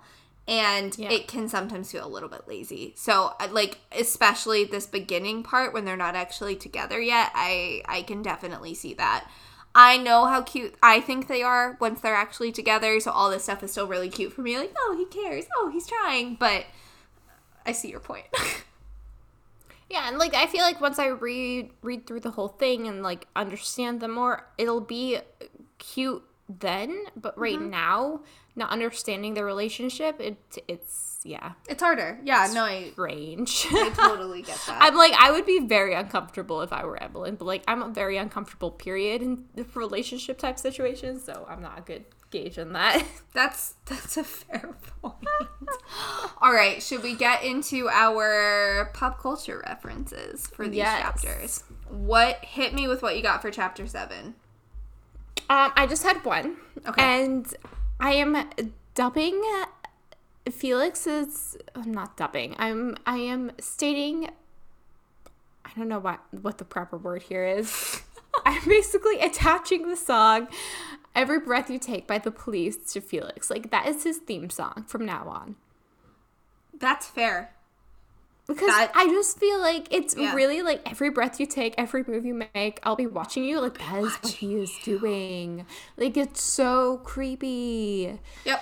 I don't know. And then, I got some Sherlock vibes from, like, you remember in the BBC, the latest version of the Sherlock miniseries? Yes. When they go to, I don't know why. It was, like, so random, but in my mind, it reminded me of when they go to Speedy's diner to get food after they've, like, done a crime or whatever, and, like, they're sitting in there and, like, minding their own business getting food. I don't know why. It reminded me so much of that, like, the whole getting Chinese food thing. Like, I want that to become, like, their place that they go. Not Felix, but, like, maybe Evelyn and Jared in the future. Like, that's their place that they go. We just want them to have egg rolls and be happy. Exactly. Like, I was kind of weirded out by the fact that she was, like, so into these egg rolls, but, like, okay, whatever makes you happy, you know. Well, you mean that Felix was so into the egg rolls? Oh, was it Felix? Okay. Yeah, Felix was like, they have the best egg rolls. We need to go here. And then Evelyn left before she ate anything, so. Yeah, that makes sense. But yeah, that's fair. I like those. I also, Felix, his just stalking and obsession and his just general behavior, and even just like how Evelyn describes him, was really, as you know, I'm reading Midnight Sun right now. Just pain myself. But in Midnight Sun, like, everyone that's read Twilight knows that Edward stalks Bella. Like, he goes to her house while she's sleeping and watches her. It's creepy as fuck. And it's much creepier in Midnight Sun when you hear him rationalizing that, oh, he's just gonna sit outside and listen to her breathing. But then he can't actually see her. So he's going to, like, jump onto her window ledge and, like, watch her while she sleeps. But then she's talking in her sleep. So he wants to actually get an insight into what she's thinking. So he goes into her room. And it's just like these small little escalations. And that just felt very reminiscent of Felix's behavior right now to me. And also Edward is, like, very like bipolar about, like, what he's thinking about Bella at any given point in time. It just was super creepy, and I don't enjoy it. And I'm not enjoying Midnight Sun for a lot of that reason, because it's very unsettling to read. Very weird. Like, I don't think I'm gonna end up reading Midnight Sun, but, like, the fact that we really obsessed over this book series when we were kids. And I loved Edward. I really loved, I was, like, an Edward diehard. I mean, I really like Jacob, too, for that matter. Like, I'm fine with either, but, like, I loved Edward. And, like, looking back on that and, like, listening to you talk about it now, I'm like, wow, why did we love them so much? That's so bad. I think that's the one good thing about people that read Twilight as teenagers and then grew up and read 50 Shades of Grey, is if you know 50 Shades of Grey is Twilight fanfiction, you'll recognize that Christian's behavior in 50 Shades of Grey is actually really reminiscent of Edward's behavior in Twilight, and neither of them are okay. I still haven't really seen 50 Shades of Grey, but well, don't watch the movie. The books are better than the movie. Tangentially. Okay. Incrementally.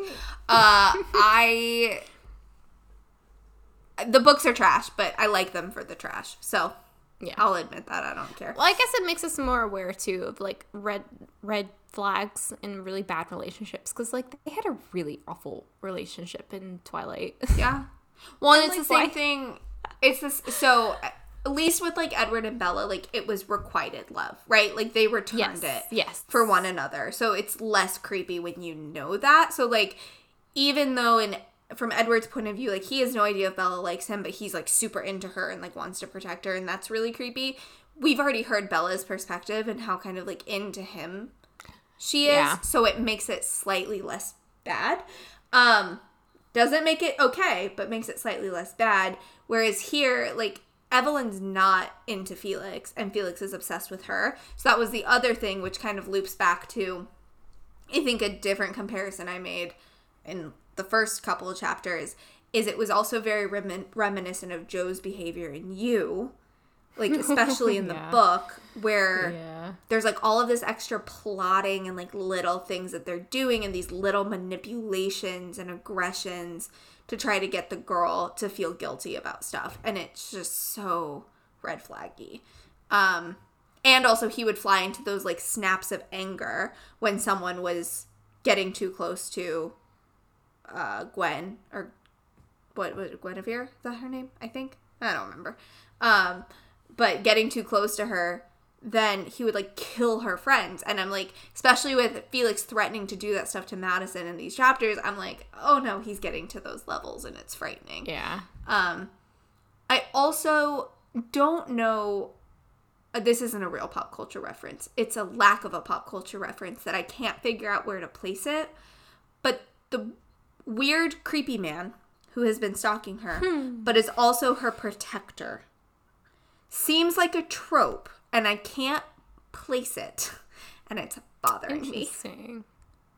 I can't think of anything off the top of my head, but I could see where you're getting at. Like, it feels familiar, like right? An unknown bodyguard kind of thing. Yeah, it just feels very familiar. Like I've read something like that, and I can't place it. Yeah. So if you have any suggestions, please email us or tweet us.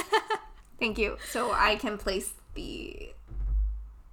I'm like going through the library in my head right now, and I also can't place it, but I can definitely relate to that feeling. Like, it sounds familiar. Yeah, definitely. Okay, chapter 8. Chapter 8. I don't think I had anything for this chapter, because I think I was so annoyed by the fact that she was wearing jewelry in a chlorine pool that I just couldn't get past that. That's fair. I have a couple, and I think you'll actually probably relate to some of these. So, the first, you remember that show I was watching when I was at your house, The Order? Yeah.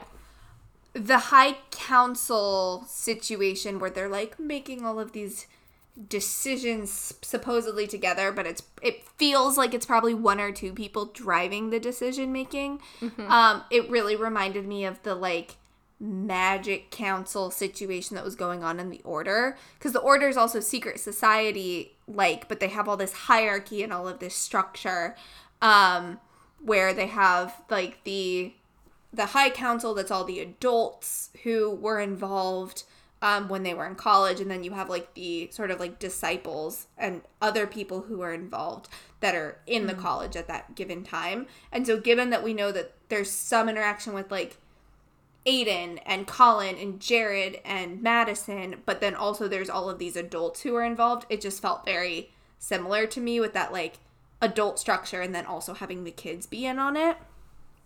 Yeah. Which I recommend that show. It's great. And the water healing that Evelyn has is very reminiscent of like Percy Jackson. Because he also heals himself in water. Yeah. Better than Evelyn does, but it's a very fair comparison, I feel like. Well, maybe Evelyn will get the hang of it when she understands it better later on. Maybe. We'll see. I hope she can create I'm hurricane. kind of surprised that nobody has ever pointed out the fact that she's, like, so gifted with water, like, swimming and everything. And, like, she has to have had, like, past bruises that healed really quickly that somebody was like, oh, what's going on there, girl? Friendly reminder, she has no friends. True. Forgot about that. And her sister was so busy working that she probably didn't notice. Also, wait, no, she said Zara actually had the same healing properties.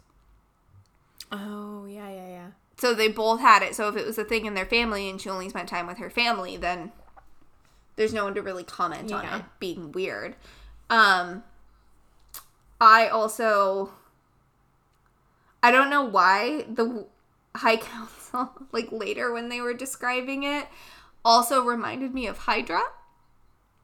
Like from the Marvel Universe. Oh, God. Because there's this like network, right? And so this, it also, while there's hierarchy clearly, it feels like there's just this network, right? Like the creepy shadowy guy is in on it, and the two of the professors are in on it, and the cute boy is in on it, and then the swim team girl is in on it. Like all these people are just in on it, and there's this network, but nobody really knows all of the details about how all of it fits together. And that decentralized model felt very much like Hydra, because the whole point of Hydra is like you can cut off one head, but there will still be other heads remaining, and then there'll also be something that another head can grow. So it's not in a good way. Like, it's definitely feeling like a very sketchy secret society right now. But it reminded me of that, which I got a lot of that from Agents of S.H.I.E.L.D., so I highly recommend people watch that. Julia, you still need to watch that.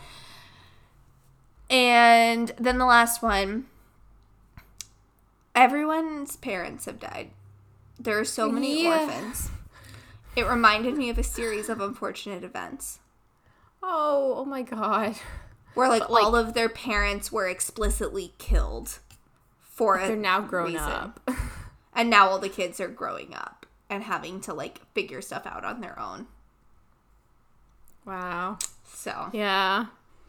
Felt very, and then especially when the fact that you have like Jared and Colin were like foster brothers together and like lived together growing up. So like they were grouped together, but then kept separate from like Evelyn, and her parents were also murdered. So it was kind of reminiscent of like the Baudelaire's and the Quagmire siblings like being kept separate, and then like coincidentally running into each other later in life. That's it for chapter 8. Chapter 9. I had more Twilight vibes, so nothing really. Because, like, they're skipping classes, and then she's just like, oh, I want him to come back to class. Like, it felt very much like Bella missing Edward when the sun was out. She had a long narrative about waiting for him to come back to class. I was kind of like, okay, girl, she's not there. Move on. Yeah, exactly. It felt like Twilight, and I was like, oh, yeah, right, move on. What were you going to say? For 9, I just had, I've been trying to kind of figure out, like, what this book reminds me of. And, like, at first it kind of reminded me of The Secret History, like, in that it's set at what is supposed to be kind of this, like, very, I guess, I don't want to say high status because that's not the right word, but, like, a very, like, formal feeling to it where, like, you're at this old setting, this old university, you have these like very academic style, like there's a lot of focus on the classes, which is what The Secret History has, which I always enjoyed about it, but obviously this is definitely not on the level of The Secret History. It's also been a long time since I read that book, so I'm not sure if I'm being accurate there, but like also it brings into the, I don't know if you ever read this book, and this has also been like 10 years since I read it, The Disreputable History of Frankie Landau Banks. No. And that is also all about a secret society, and this girl who gets, I think, like, again, my memory is going blank here, but I think that she gets so deep into this, like, secret society, and, like, suddenly, like, she's, like, a love interest to a bunch of people, because she's, like, she was in the background for most of her life, and, like, she quote unquote like grows up and suddenly everyone's interested in her, so it's kind of like a hybrid of those two books. I think I will come back to that later though, because who knows where this is going. Okay, fair enough. The other thing I had for 9, which we already kind of like briefly mentioned, but I think it would be good to kind of like delve into it, is the internet records being wiped. Like, so Ninth Housey. And if you guys haven't read Ninth House, again, PSA, not a young adult book. Just because it's about college-age kids does not mean it's a young adult book. It deals with very dark topics. So just tread with caution, but it's amazing and we love it. But the whole premise of Ninth House is, like, there's all these secret societies at Yale, and they all do magic, and they all do different kinds of magic, and there's, like, one or two of the houses that could 100% pull off an internet wipe as part of their magic. Like, 100%, probably have done it. They probably have. Maybe we'll get that in book 2. But, like, it's just so instantaneously. I knew your brain was going to go there, too. Because it just was, like, so much, like, boom. Ninth House. Yeah. Also felt a little bit like The Order. Because I feel like in The Order, they do magic stuff like that, too. But Ninth House, definitely way more. That was chapter 9 was really short. So that's pretty much all I had from a pop culture perspective. But I did realize that I forgot to ask you this last week, because I'm silly. Have you changed your mind, or are you sticking with the same answer on who you think Jared is descended from? What did I say last week again? You didn't. I forgot to ask you last week. 2 weeks ago, when I asked you the question the first time, you said Arthur. That's why I don't remember. You thought he was descended from Arthur. That's a good question. The problem is we still don't have anything. I'm going to say I'm switching it to Merlin. Okay, great. I'm switching it to Merlin. That's a good call, and the reason I will say that is because they actually already gave us the answer in the chapters last week. Did they? Mm-hmm. I don't remember this at all.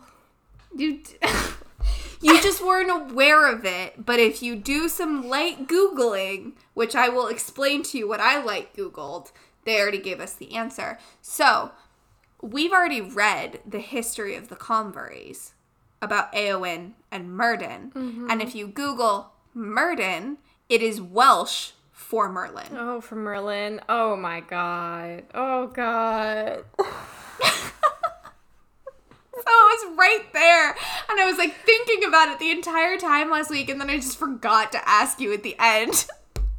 Well, I had interference too, though, because my dad and I had just finished watching The Last Kingdom, where they have very similar styles of names, like very Welsh style names, like Éowyn,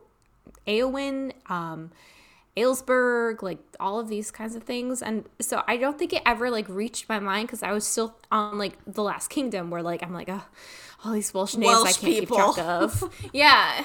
So that's funny. Well, it just looks very like you start with an M, you end with an N. Like it looks kind of similar. Yeah. So I Googled it because I already knew obviously that Jared is descended from Merlin. Yeah. But I Googled it and I was like, literally, they said Merlin. That's funny. Good old Welsh translations there. Yeah. Although if we're going by the BBC Merlin adaptation, Merlin is still out there in the world, or should we say Myrddin? Oh, we're not for this book. No, they're descendants. He had many children.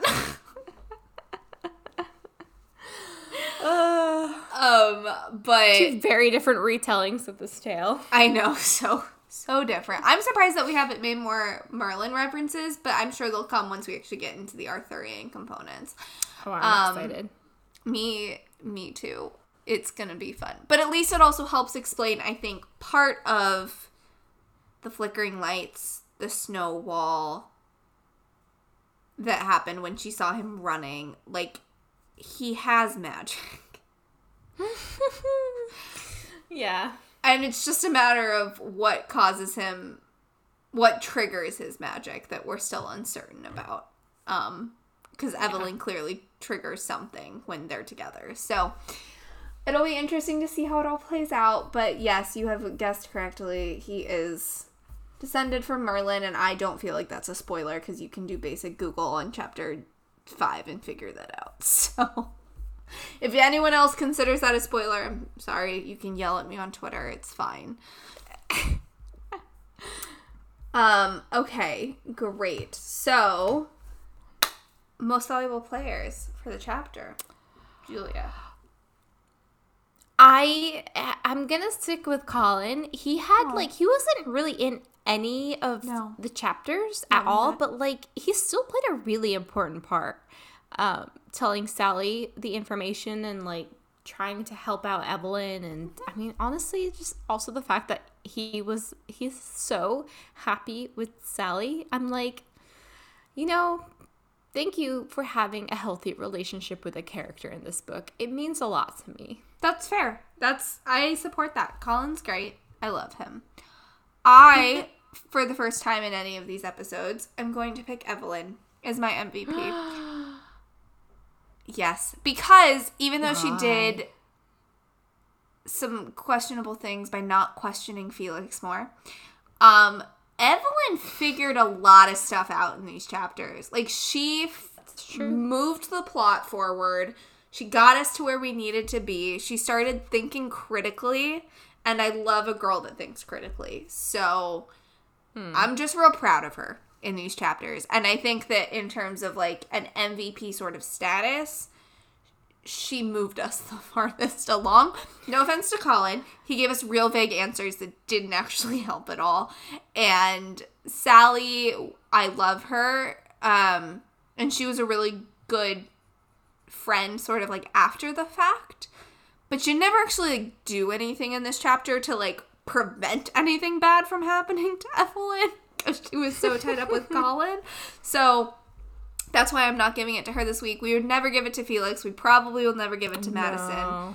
So yeah, I'm left with Evelyn. But I do think that she was actually great these chapters.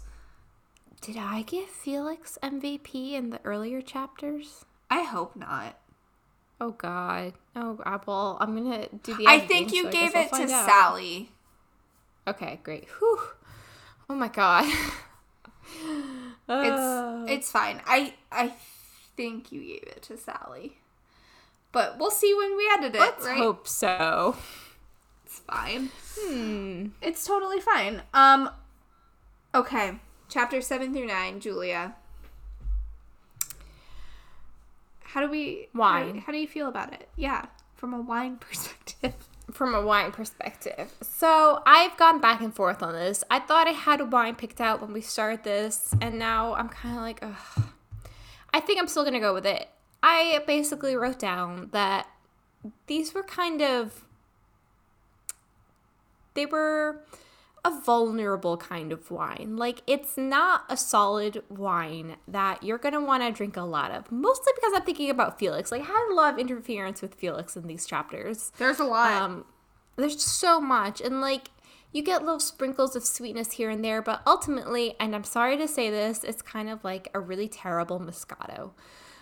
And that's what I would be drinking while reading these chapters. Because it's just, you get some nice sweet spots and you get some good growth in there, and it really blossoms when you drink it and it goes down your tongue.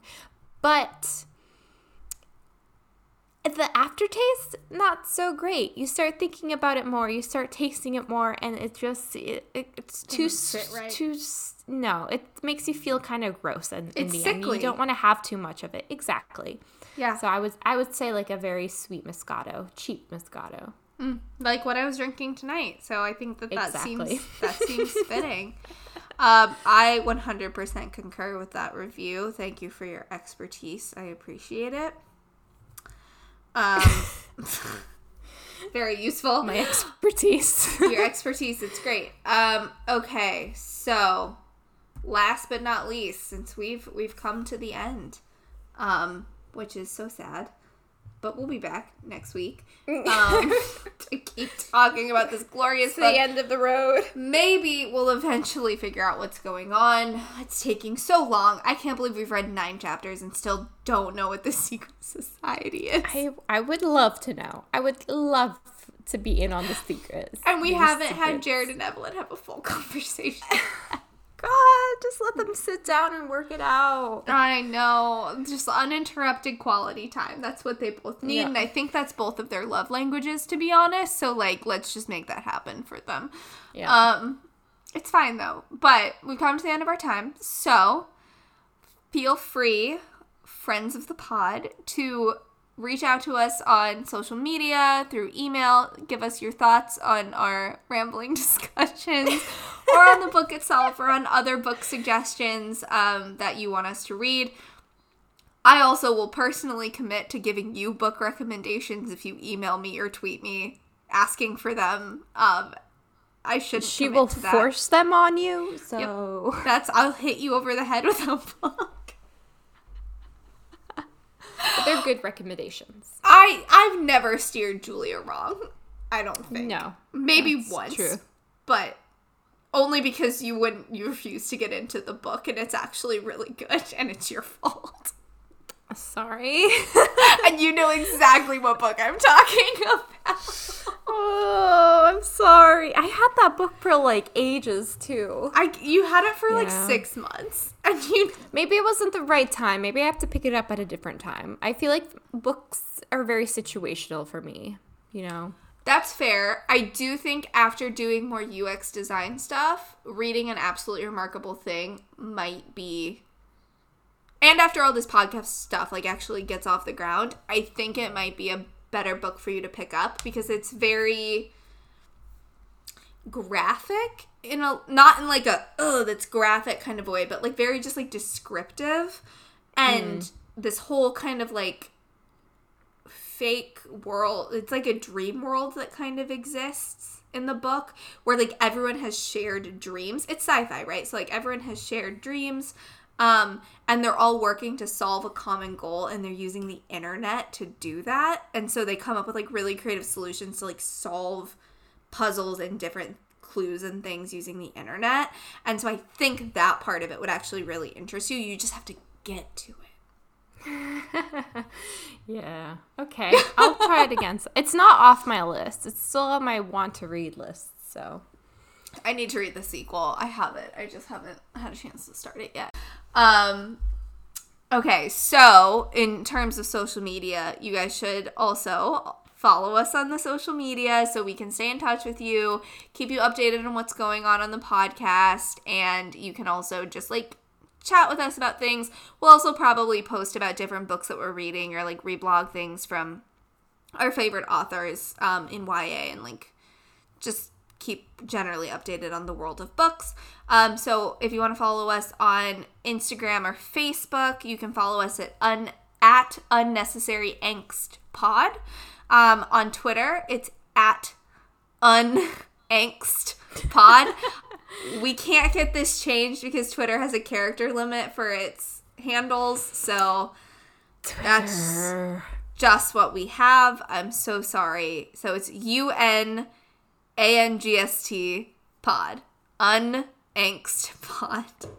And then you can also send us emails with longer sort of like thoughts about books that you're reading, books that you want us to read, thoughts about The Concealed, all that sort of stuff. Just your general thoughts on life. We'll take that too. It's fine. I'll provide free therapy, but it won't be real. We need more friends. Yeah, we just really want a lot of friends. Also, if you were already our friends, we love you. And we're not ignoring you on purpose, but we're just really bad at answering text messages. We're sorry. Yes. I'm number one at that. You are, but I was trying to make it a we thing so you didn't feel singled out. Thank you. I'm actually great at answering text messages. Yeah, you are. I will take like 24 hours to respond to a message and be like, nothing happened. Like, I did not take that much time to respond.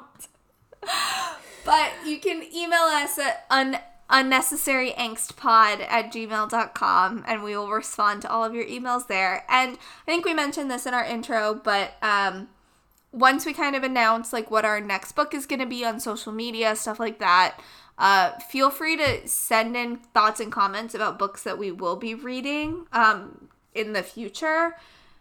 And we will make sure that we screen the emails so that the person who's supposed to be spoiler-free doesn't see any spoilers. So feel free to send any thoughts that you have about the books. as and when we let you know what the second book is, which hopefully we'll pick relatively soon. And we'll keep you guys posted. So yeah, that's pretty much it. Anything else you want to add, Julia? Nope. I'm ready for sleep.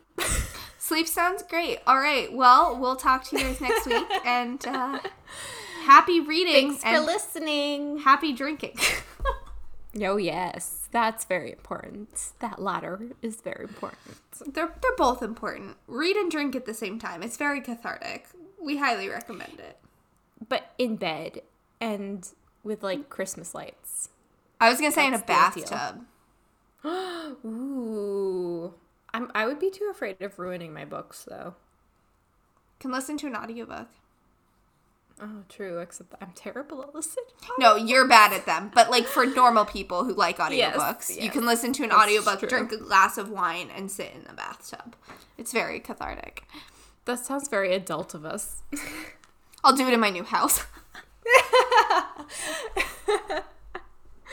Perfect. All right. Well, good night or good morning. Good night. Good or day. Good morning. Or good afternoon. Good day. Good night. Tag. Ciao. We're sorry. Okay. Bye. Thanks.